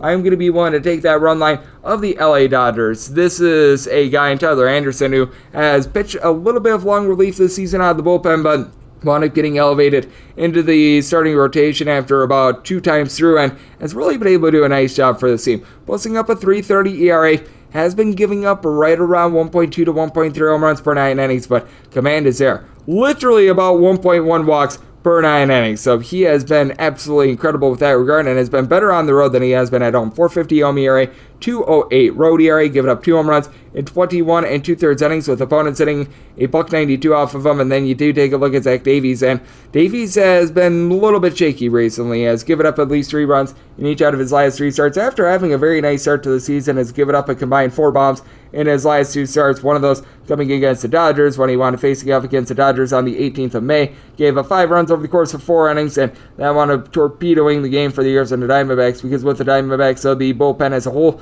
not necessarily too terrific. You do have a couple guys that if you lend a good start, you're able to bring them in and they're able to be relatively locked down. Noe Ramirez is right around a 3-ish ERA.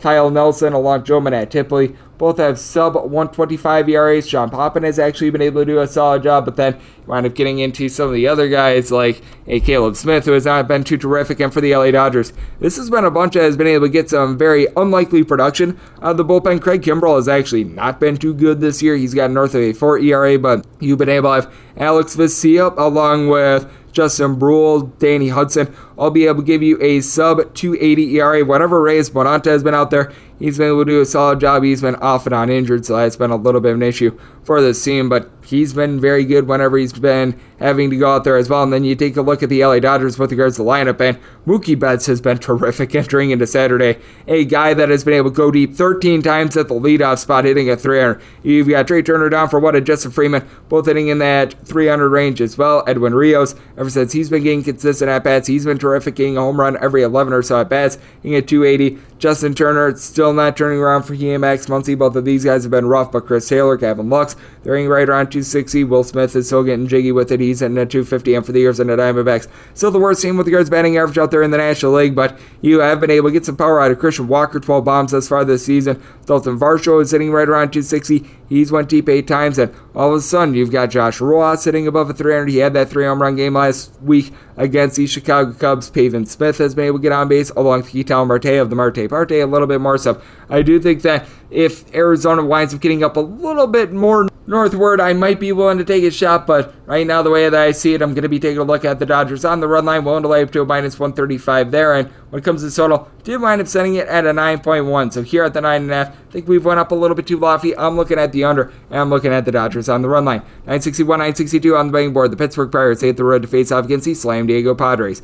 Mackenzie Gore is going to be home for the Pods, and Ronci Contreras is going to be on the bump for Pittsburgh. Pittsburgh is finding themselves an underdog of an anywhere team +160 and +185. Meanwhile, if you're taking a look at the Pods, it's anywhere team -190 and -$2. 7.5 is your total. Under is anywhere team -110 and -115. The over is anywhere team -105 and -110. And when it comes to the Padres, they wind up setting them at a -212 in this spot. Don't really want to lay this big of a money line. If you're looking at the run line, you're finding it right around a +105 in a lot of spots. I'm seeing a straight +120 at DraftKings. Unfortunately, I don't have access to that, but I do have access to the +105s, and I was willing to lay a small number with regards to Padres on the run line. So being able to get plus money, I'm going to be taking a look there, because this is a Pirates team that they're currently in the bottom 6 of the big leagues with regards to bullpen ERA. You've got some really rough arms out there, as Heath Embry along with Chris Stratton are both guys with north of a 4 ERA. Will Crowe has actually been able to do a halfway decent job in long relief, but Anthony Banda now rocking a 5-ish ERA. David Bedard, J.C. Young, these guys have been relatively solid, but with Ronci Contreras, wound up having a very good first start of the season against the Colorado Rockies, 5 scoreless, but it's a Rockies offense, and when they're on the road, they are one of the worst teams in all of baseball, so I take that with a little bit of a grain of salt. Young 22-year-old that I think is actually going to be very tremendous for many years to come, but I still don't trust him necessarily in San Diego. And then you take a look at Mackenzie Gore, and this guy's been absolutely lights out 1 home run given up in 35 innings. His walks per 9 rate, that is sub 3. And you take a look at what Mr. Gore has been able to do in his last 5 starts. He has given up a grand total of 6 runs. So he has been able to do an amazing job in that aspect. And then you do take a look at the Padres lineup, and you just need guys not named Machado and Hosmer to be able to step up going into Saturday. Both of these guys hitting north of a 330, so they have certainly been there. But you take a look at some of these other guys. You've got Jurickson Profar, Austin Supernola, you're able to throw in there Luke Voigt, Jake Cronenworth, Trent Grisham, and then Robinson Cano as well. They're all hitting at 215 or lower, so that has been a big giant issue for this team. As a matter of fact, guys not named Hosmer and Machado, you've got one other guy that is within 95 points of their batting average, and that'd be Jorge Alfaro hitting at 243. So that is an issue, but you do take a look at this Padre bullpen, and it's relatively solid. Taylor Rogers has been arguably the best closer in the big leagues, not named Josh Hader, 17 saves, 0.44 ERA entering into Saturday. Robert Suarez is starting to come along for the ride. Luis Garcia has been a little bit up and down, but now he's rocking a 3.30 ERA, and then for the Pirates, went through their struggles as well. And when it comes to the Padres, they should be able to shut down these Pittsburgh Pirates bats, as it's been a little bit rough for them this season. Daniel Vogelbach has been dealing with a little bit of an injury. He's now hitting more around at 240. You have been able to have a few guys be able to get on base for the team. Ben Gamble along with Brian Hayes, both of these guys north of the 350 on base, but Brian Reynolds, who last season hit a 300, he's down to a 217 this season with regards to his batting average. Yoshi Satsugo, after he showed some promise last year, he wound up sinking back down. Now Michael Chavis has been right around a 280 for this team, but don't necessarily have a lot of trustworthy bats, especially at the catcher spot. So this is a situation which I did wind up saying the Padres minus 212 on the money line, was willing to lay a little bit of price on the run line. So going to be taking a look at the Padres on the run line. I do think that the Padres do wind up doing a solid job of holding down the fort against the Pirates, but I do think that the Padres going to be able to get to Young, Contreras, and into that bullpen. So set my total at a 7.6, and ball flies a little bit differently during the daytime than the nighttime out there in San Diego. This is a daytime game, so looking over and looking at the Padres on the run line, 963, 964 on the betting board. The Philadelphia Phillies hit the road face-off against the New York Mets. Chris Bassett, who's the hook, line, and sinker for the Mets, and you got Zach Whelan and Dylan Wheeler for the Phils. The Phillies are finding themselves anywhere between even money and plus 110. Meanwhile, if you're looking at the Metropolitans, it is anywhere between minus 117 and minus 120 on them. 7.5 is your total, over and under. Both anywhere between minus 105 and minus 115. Need at least a plus 110 to be able to take a shot here on Philadelphia, and we've got that plus 110. So I'm going to be willing to take a look at the Phillies here with Zach Wheeler. Wound up having a couple rough starts to begin the season because there wound up being a truncated spring training. He was unable to get his work in.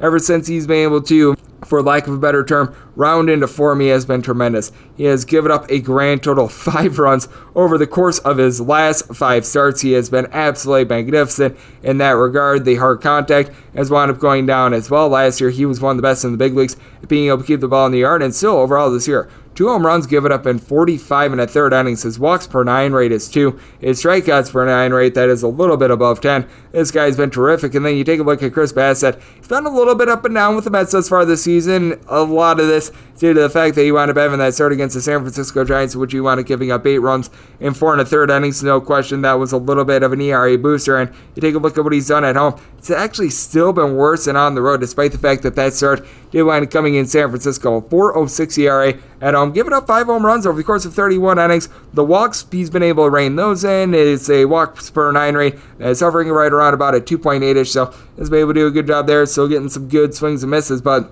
he's also backed up by a bullpen that it's still solid, but it's not as good as it was last season. You did wind up having Miguel Castro leaving the offseason along with Aaron Loop, Jurcic Familia and company, so you're going to be relying a lot on Drew Smith and Jason Shreve moving forward. Shreve is someone that is an ERA that is approaching 5. Edwin Diaz has been very good as a closer, but Seth Lugo, you typically expect him to be relatively solid. He's rocking a 4-ish ERA, and then for the Philadelphia Phillies, it has been a really bad bullpen, but I still do think that Corey Knebel along with Brandon are both relatively solid. Both of these guys sub-3 ERAs. James Norwood is a guy that you can have absolutely no faith in whatsoever. Long Jurcic Familia. I mean, Familia in some big spots has not been able to come up big, but with the Phillies, what is coming up big? The bats for this team, as you've got Bryce Harper and Kyle Schwarber both entering into Saturday with 10 home runs.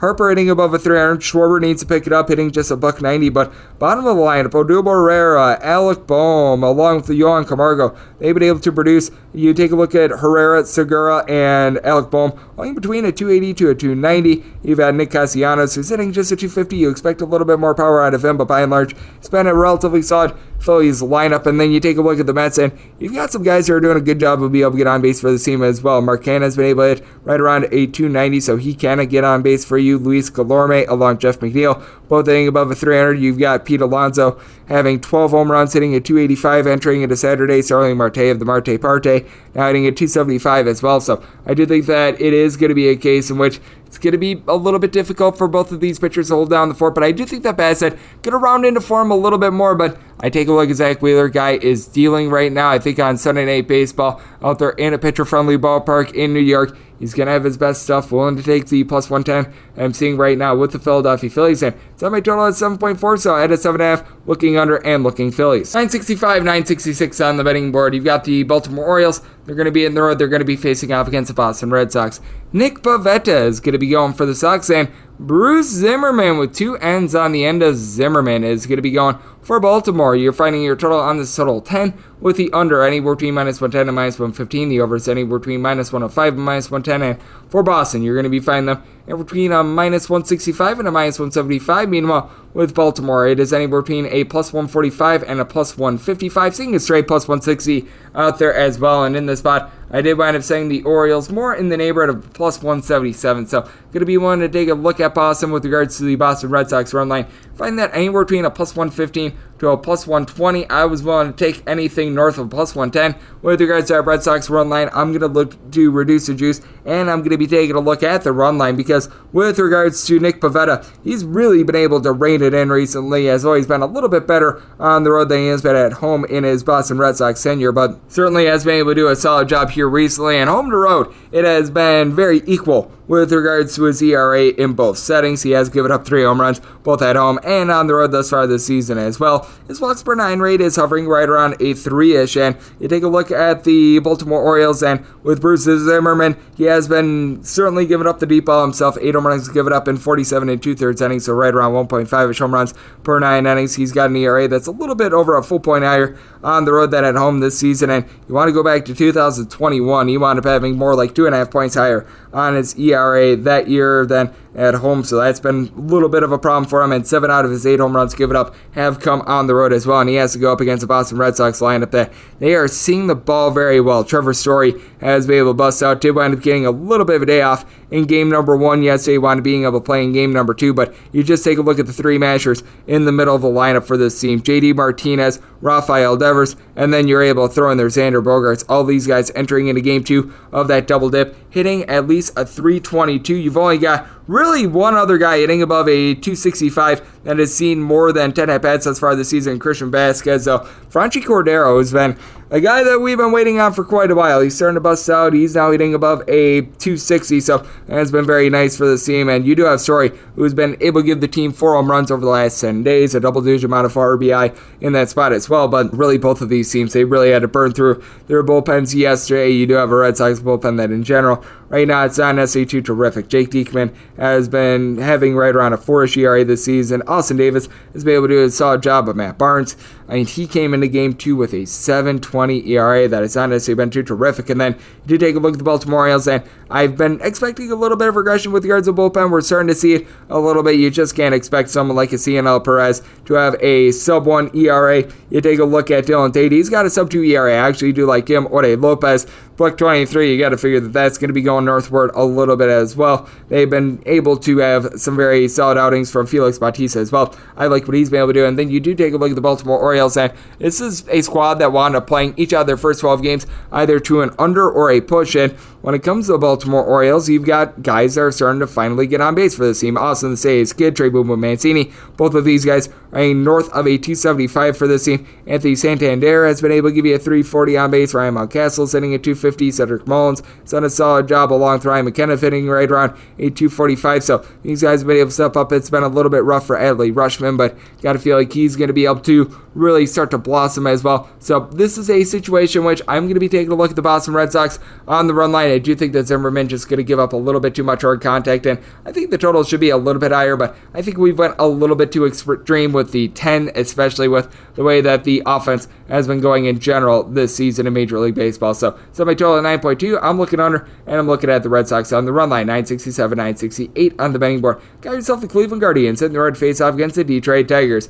Elvin Rodriguez is going to be going for the Tigres, and you've got for the Cleveland Guardians, Tristan McKenzie. And McKenzie finding himself anywhere between a -142 and a -150 favorite. Meanwhile, if you're taking a look at Detroit, anywhere between +125 and +135, with 7.5 being your total, over and under, both at -110. And when it comes to the Detroit Tigers, I did wind up setting them at a +154, so was willing to lay up to a -154 with the Cleveland Guardians. If you're looking at them on the run line, finding it anywhere between a +125 to a +130. I needed about a +115 to be able to take a shot here, and even though I see a little bit less of an edge with regards to the money line rather than the run line, I do want that added protection of the money line, because with regards to the Tigers, they've been playing some very low-scoring games all season long, because this has been the worst offense in the big leagues this season, but they've also got a top-5 bullpen in terms of ERA as well. Now, they wound up getting just completely smoked yesterday in that it did wind up having the bullpen just completely crumble, as with the Detroit Tigers, they wound up allowing 6 runs out of the bullpen in those final 3 innings, as you did wind up having to go to Drew Carlton towards the back half of that game, but you should have rested and ready to go quite a few of your more trustworthy bullpen pieces like an Andrew Chafin.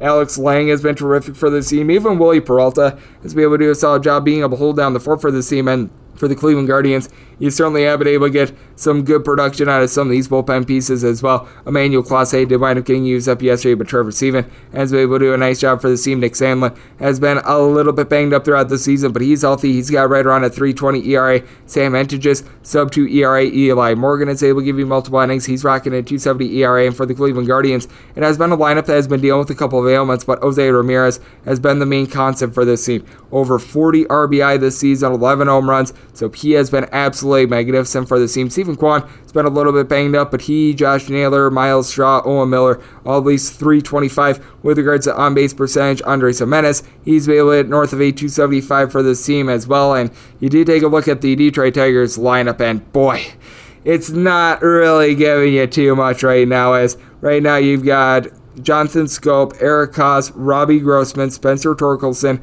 Jamier Candelario, Des Cameron, all hitting a 200 or lower, and Javi Baez is now hitting below a 200 as well.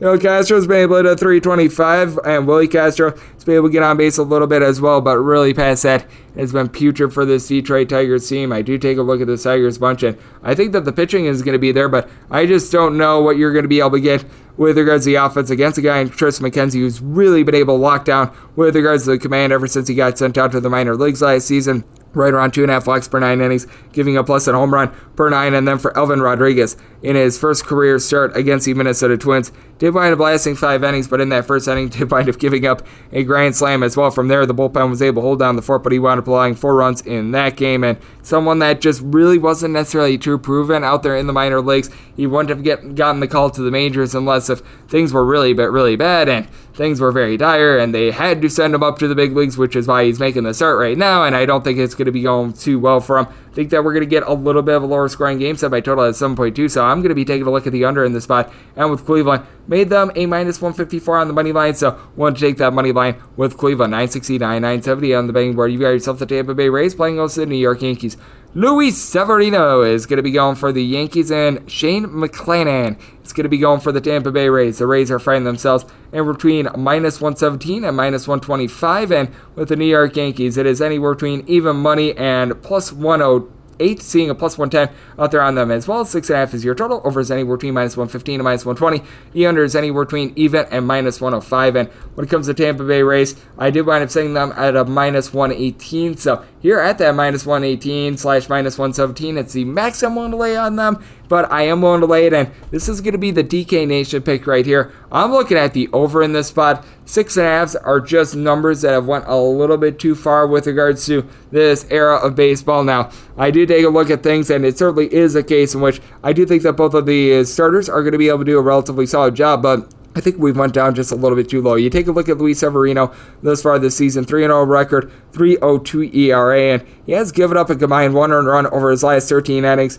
in his last 2 starts. But that said, prior to that, he had given up at least 3 runs in each of his previous 3, and that came against the Orioles, the Royals, and the Toronto Blue Jays. So I do think that there is going to be some regression setting in here. Severino has a 2.81 road ERA, but this is really his first sample size in quite a few years. And then with Shane McClanahan, he has been lights out for this Tampa Bay Rays team. I mean, you just take a look at the swing and miss stuff. He is on pace this year to get right around 12 punch-outs per 9 innings. He has given up right around 1 home run per 9 innings, and that's like the worst thing that you could say about him because he's got a 2.06 ERA. It's absolutely ridiculous what he's been able to do this season. Has been a little bit worse at home than he has been on the road. 2.38 home ERA, 1.47 road ERA, but trying to pick out flaws with him this season is very, very difficult. It has been a good run of it there, but the reason why I do like this over is, for one, he is going up against the New York Yankees, who has been the top scoring offense out there in the big leagues. It was a little bit more rough for them yesterday, and really in both games in this series that we've seen recently, other than the 7-2 game that we wound up seeing on Thursday, last 2 games,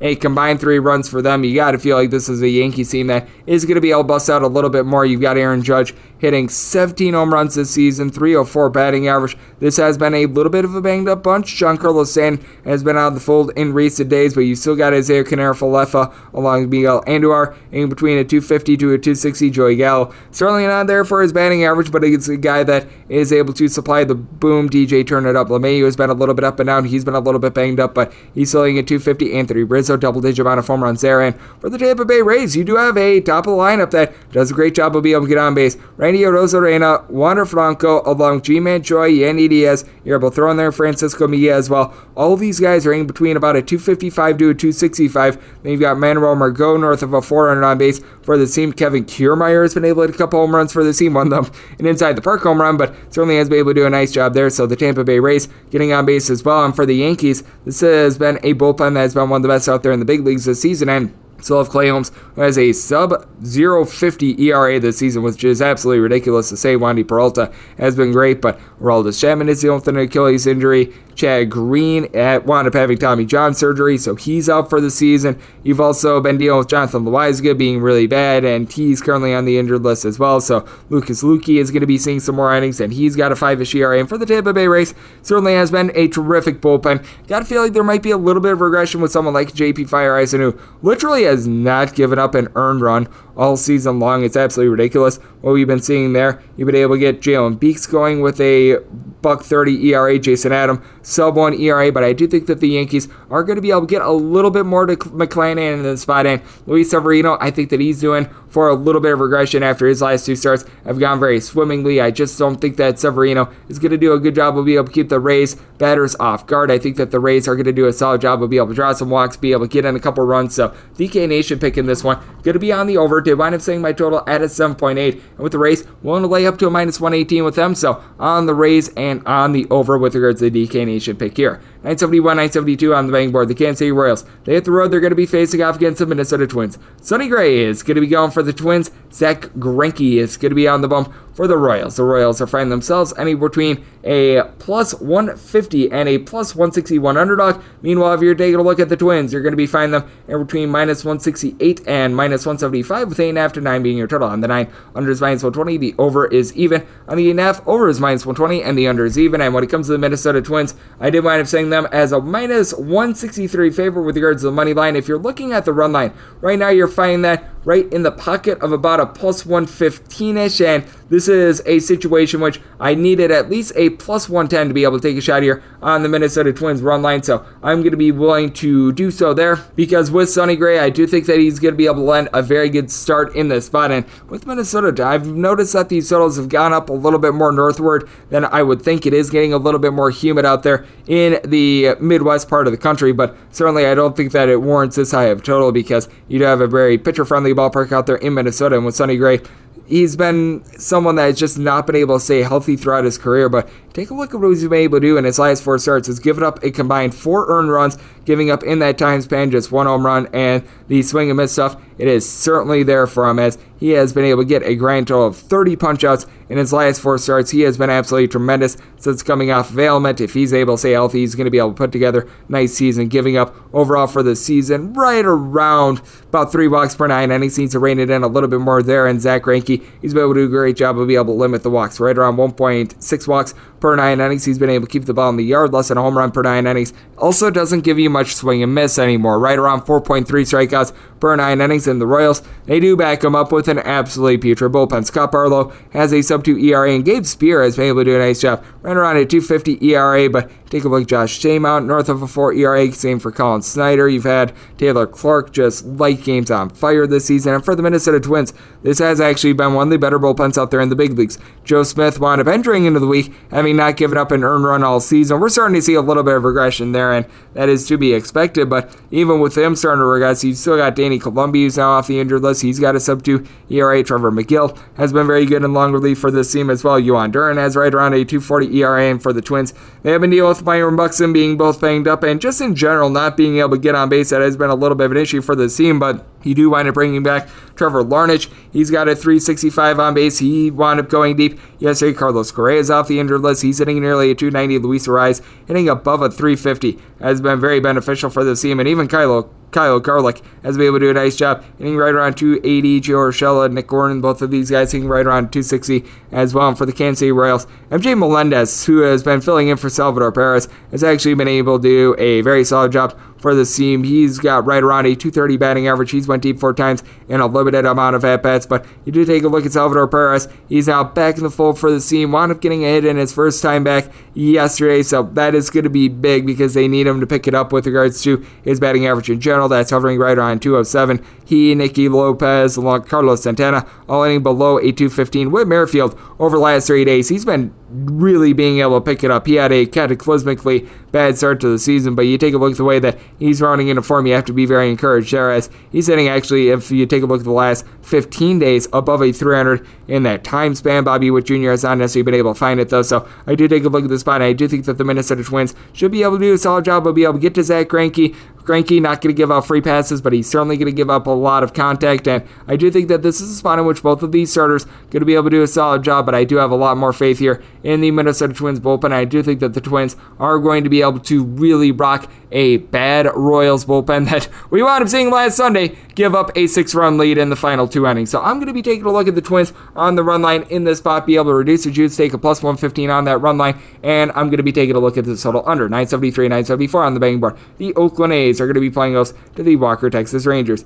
Dane Get Her Dunning is going to look to get her done for the Rangers, and you got James Kaprielian, who's going to be on the bump for Oakland. Oakland find themselves pretty much in a pick'em game here. You're finding them anywhere between even and minus 110. Meanwhile, if you're looking at the Rangers, you're going to be finding them anywhere between minus 104 and minus 110. 7.5 is your total. Unders anywhere between minus 120 and minus 110. The overs anywhere between even and minus 110. Seeing a straight 7 out there, with that 7 having overjuice of minus 120 and the under at even. And when it comes to the Oakland A's, I did wind up saying them as a favorite of a minus 112. So I'm going to be willing to ride with Oakland. Wound up having a really rough go of it in their game yesterday against the Texas Rangers, and we're really starting to see this Oakland A's bullpen regress. You were figuring at some point it was going to wind up happening as they wound up entering into the series in the top 6. With regards to bullpen ERA, they have given up, I think, 12 runs out of the bullpen over the last 2 games. With regards to this bullpen, I think that it's going to be a little bit better in this spot, because despite the fact that you've had the couple bad days for this bullpen, you still have AJ Puck, Sam Mull, Danny Jimenez, so rocking sub-2 ERA. Zach Jackson has been able to do a solid job along Domingo Acevedo. Both of these guys sub-350 ERA, so these guys have been relatively solid. And for the Texas Rangers,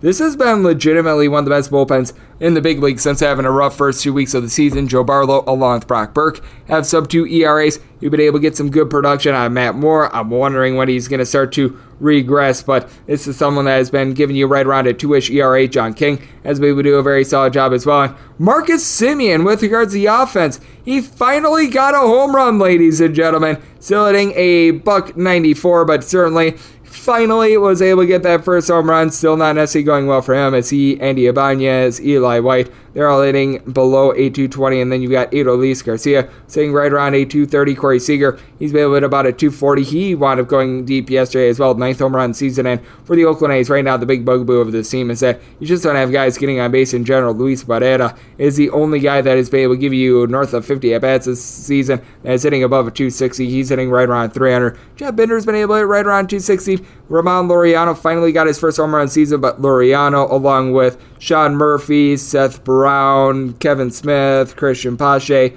all these guys are hitting at 215 or lower, so that's a big giant issue with regards to this Oakland A's team. The A's are in the bottom 5 with regards home runs in total, but I did take a look at the Texas Rangers bunch, and I think that they might have a little bit of a tough time getting into James Kaprielian. Kaprielian's first start of the season certainly was not great, wound up giving up 4 runs in 2 innings against the Cleveland Guardians. Ever since then, has been able to rein it in a little bit more, especially at home. In that last home start against the Minnesota Twins, gave up 2 runs over the course of 5 2/3 innings, and has given up 2 runs or fewer in 3 out of his last 4 starts. You go back to what he was able to do during the 2021 season, and he was able to do a very solid job at home. He wound up posting up a 3.28 home ERA over the course of 11 starts, so I do think that he's going to be able to get a little bit more back into that form. And for Dane Dunning, this has always been a guy that has struggled a little bit more on the road than he has been at home. 5.06 road ERA thus far this season, and you go back to 2021 where at a 3.09 home ERA, a 6.39 road ERA, you figured that you'd be able to do a little bit better on the road this season. Thus far, that has been the case, but still,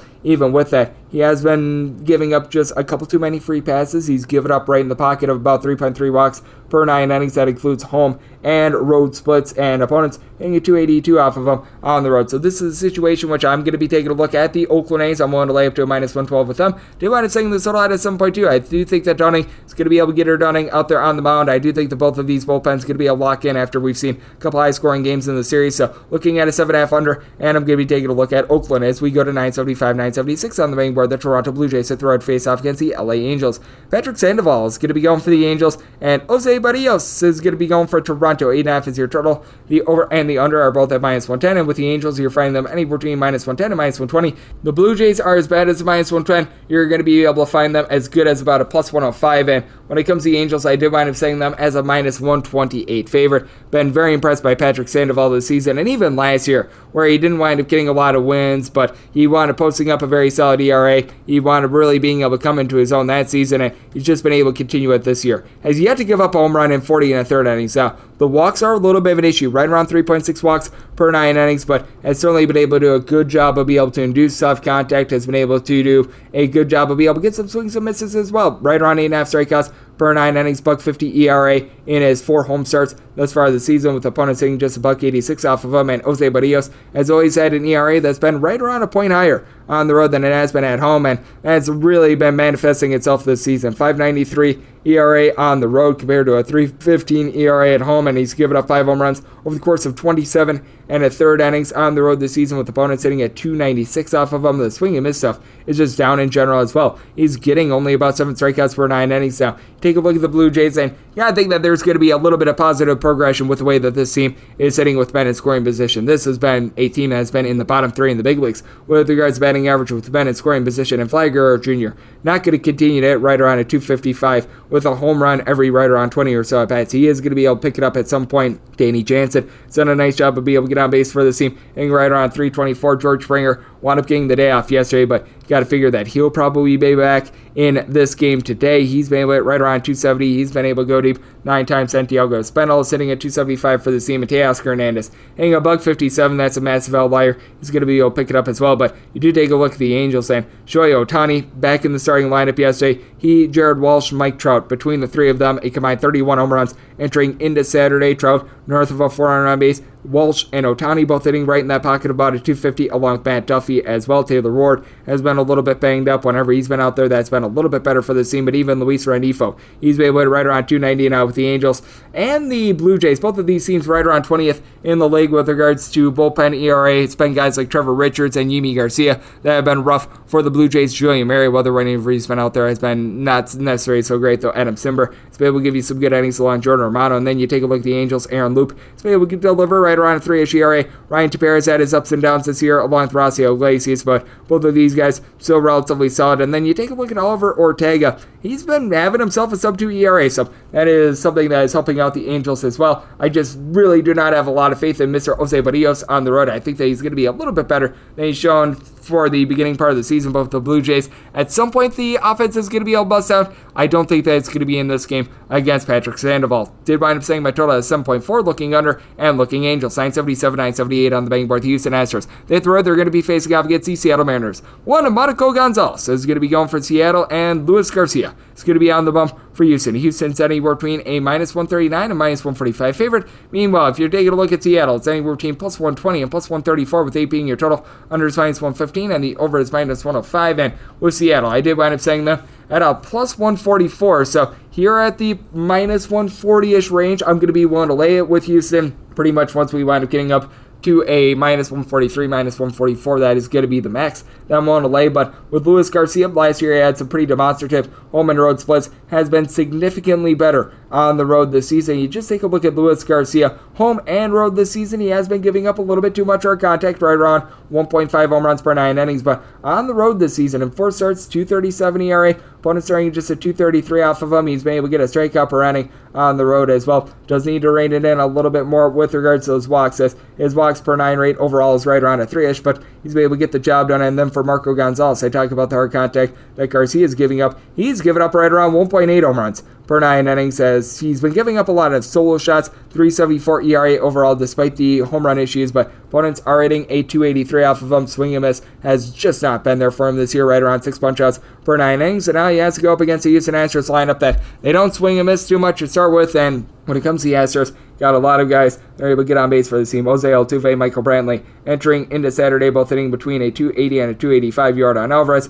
right around 350 on base. 12 home runs for him. Kyle Tucker, 8 home runs, 9 stolen bases, a solid on-base percentage. Jeremy Pena, he's been able to hit a 300 for this team, so got a lot of guys doing some solid work, and you got to figure that Alex Bregman is hitting a 230 along Yoli Gurriel, that both of these guys are going to be able to pick it up. And for the Seattle Mariners, got a couple guys do a very good job of being able to reach base for this team. Julio Rodriguez, now hitting a 265 while leading the league with 13 stolen bases. He has been tremendous. Ty France, 340 batting average with 32 RBI. He's been able to come to the forefront. And Eugenio Suarez, right now the big power hitter for the team. He, Jesse Winker, both have right around a 310 on base with Suarez. He's been able to give you 9 home runs. You've got Kyle Lewis now back full as well. But what has really been an issue for the Seattle Mariners has been the bullpen. Penn Murphy has actually been one of your best relievers along Sergio Romo, but Anthony Michevich, along Drew Steckenrider, both of these guys north of a 4.5 ERA. Diego Castillo has been a disaster with a north of an 80 ERA. And the Houston Astros entered into Saturday number 1 with regards to bullpen ERA. I do think that we're going to see a little bit of regression for this. Rafael Montero just cannot keep up a right around 0.50-ish ERA, but that said, I really like what I've seen out of so many of these other guys, like a Brian Ray who's out giving you a 3.25 ERA. Ryan Presley is off the injured list. He's been able to run some good innings. Hector Neris has right around a 2.20 ERA. Heck, even Seth Martinez in long relief, he's been able to do a good job as well. So I do take a look at the Astros. I do think that the pitching going to be very solid for them in this spot. I think that we went a little bit too low with regards to the total. I do think that with having Garcia and Gonzalez giving up the deep ball a little bit, that we should be able to see a couple balls go yard, especially with this being a daytime game out there in Seattle. Ballpark plays differently during the nighttime where the ball just sort of dies at the warning track. So set my total at 8.2. I'm looking over, and with the Astros, one to lay the minus 140 with them. And we wrap things up with 979, 980 on the betting board. The Chicago White Sox going to be playing us to the Chicago Cubs. Marcus Stroman is going to be going for the Cubs, and Dylan Cease and Deceased going to be going for the White Sox. The White Sox are finding themselves as a pretty good favorite here, anywhere between minus 161 and minus 170. Plus price on the Cubs is anywhere between plus 145 and plus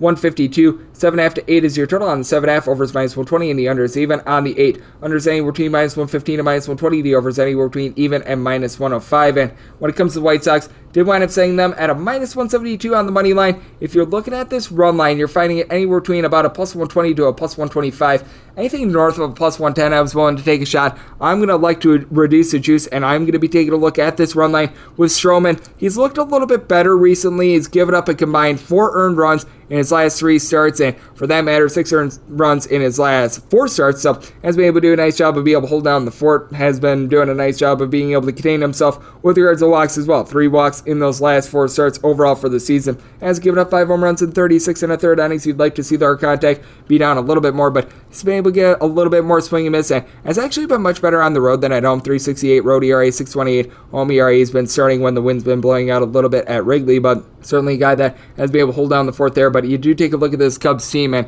the big thing with the Cubs is that their bullpen ERA up until about 10 or so days ago was one of the best out there in the National League. All of a sudden, these guys are starting to trip over their shoes, or starting to not necessarily have such great performances. Rowan Wick, Scott Effross, both of these guys have seen their ERAs nearly double over the last week or so. Wick now has a 2.65 ERA, Effross more around a 3.20 ERA. Chris Martin, he's now rocking a 4-ish ERA. Daniel Norris just has never really been too trustworthy for this team. He and Robbie Gsellman both have an ERA that's north of a 4.75, so got some issues there. And then you take a look at the Chicago White Sox, and as the Cubs bullpen is starting to regress, they're starting to progress. Matt Foster, sub-3 ERA. Liam Hendricks, along with Kendall Graveman, they're a great 8th and 9th inning duo. I would consider them an 8th and 9th inning duo that is one of the top 5 out there in the big leagues. Hendricks has been a little bit shaky this year, but he's starting to pick it up a little bit more as well. Jose Ruiz has had a little bit of a rough year, but by and large, I do think that the White Sox shouldn't need to go to that bullpen too much, because with Dylan Cease, this guy is able to just give you a bunch of swings and misses.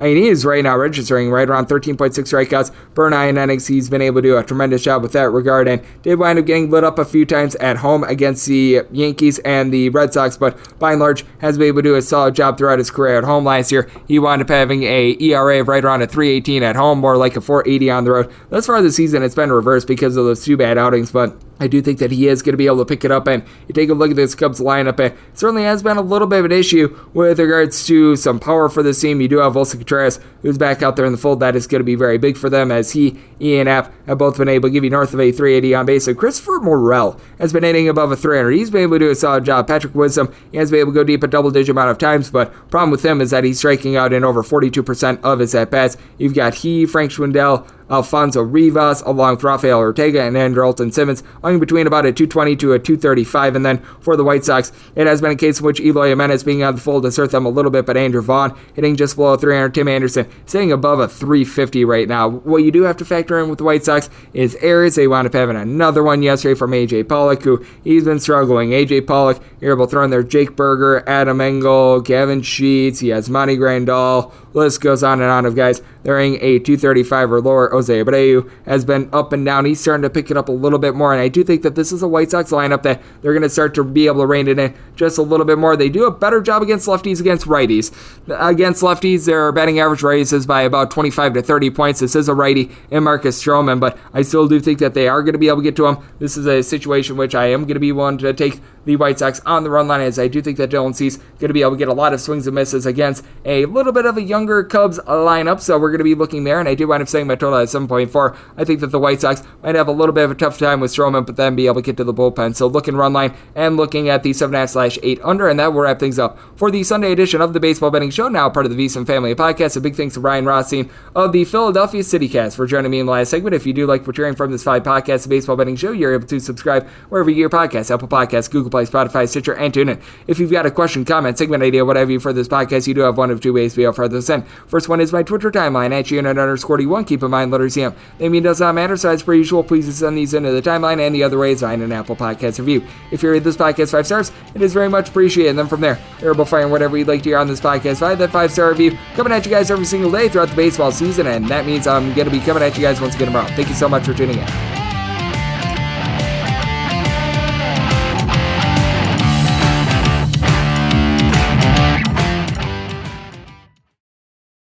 Have you heard about the social media platform for kids? It's called Zigazoo. It's a great place where kids like me can come together to make fun videos. Videos moderated by real people who review content before it's posted to the feed.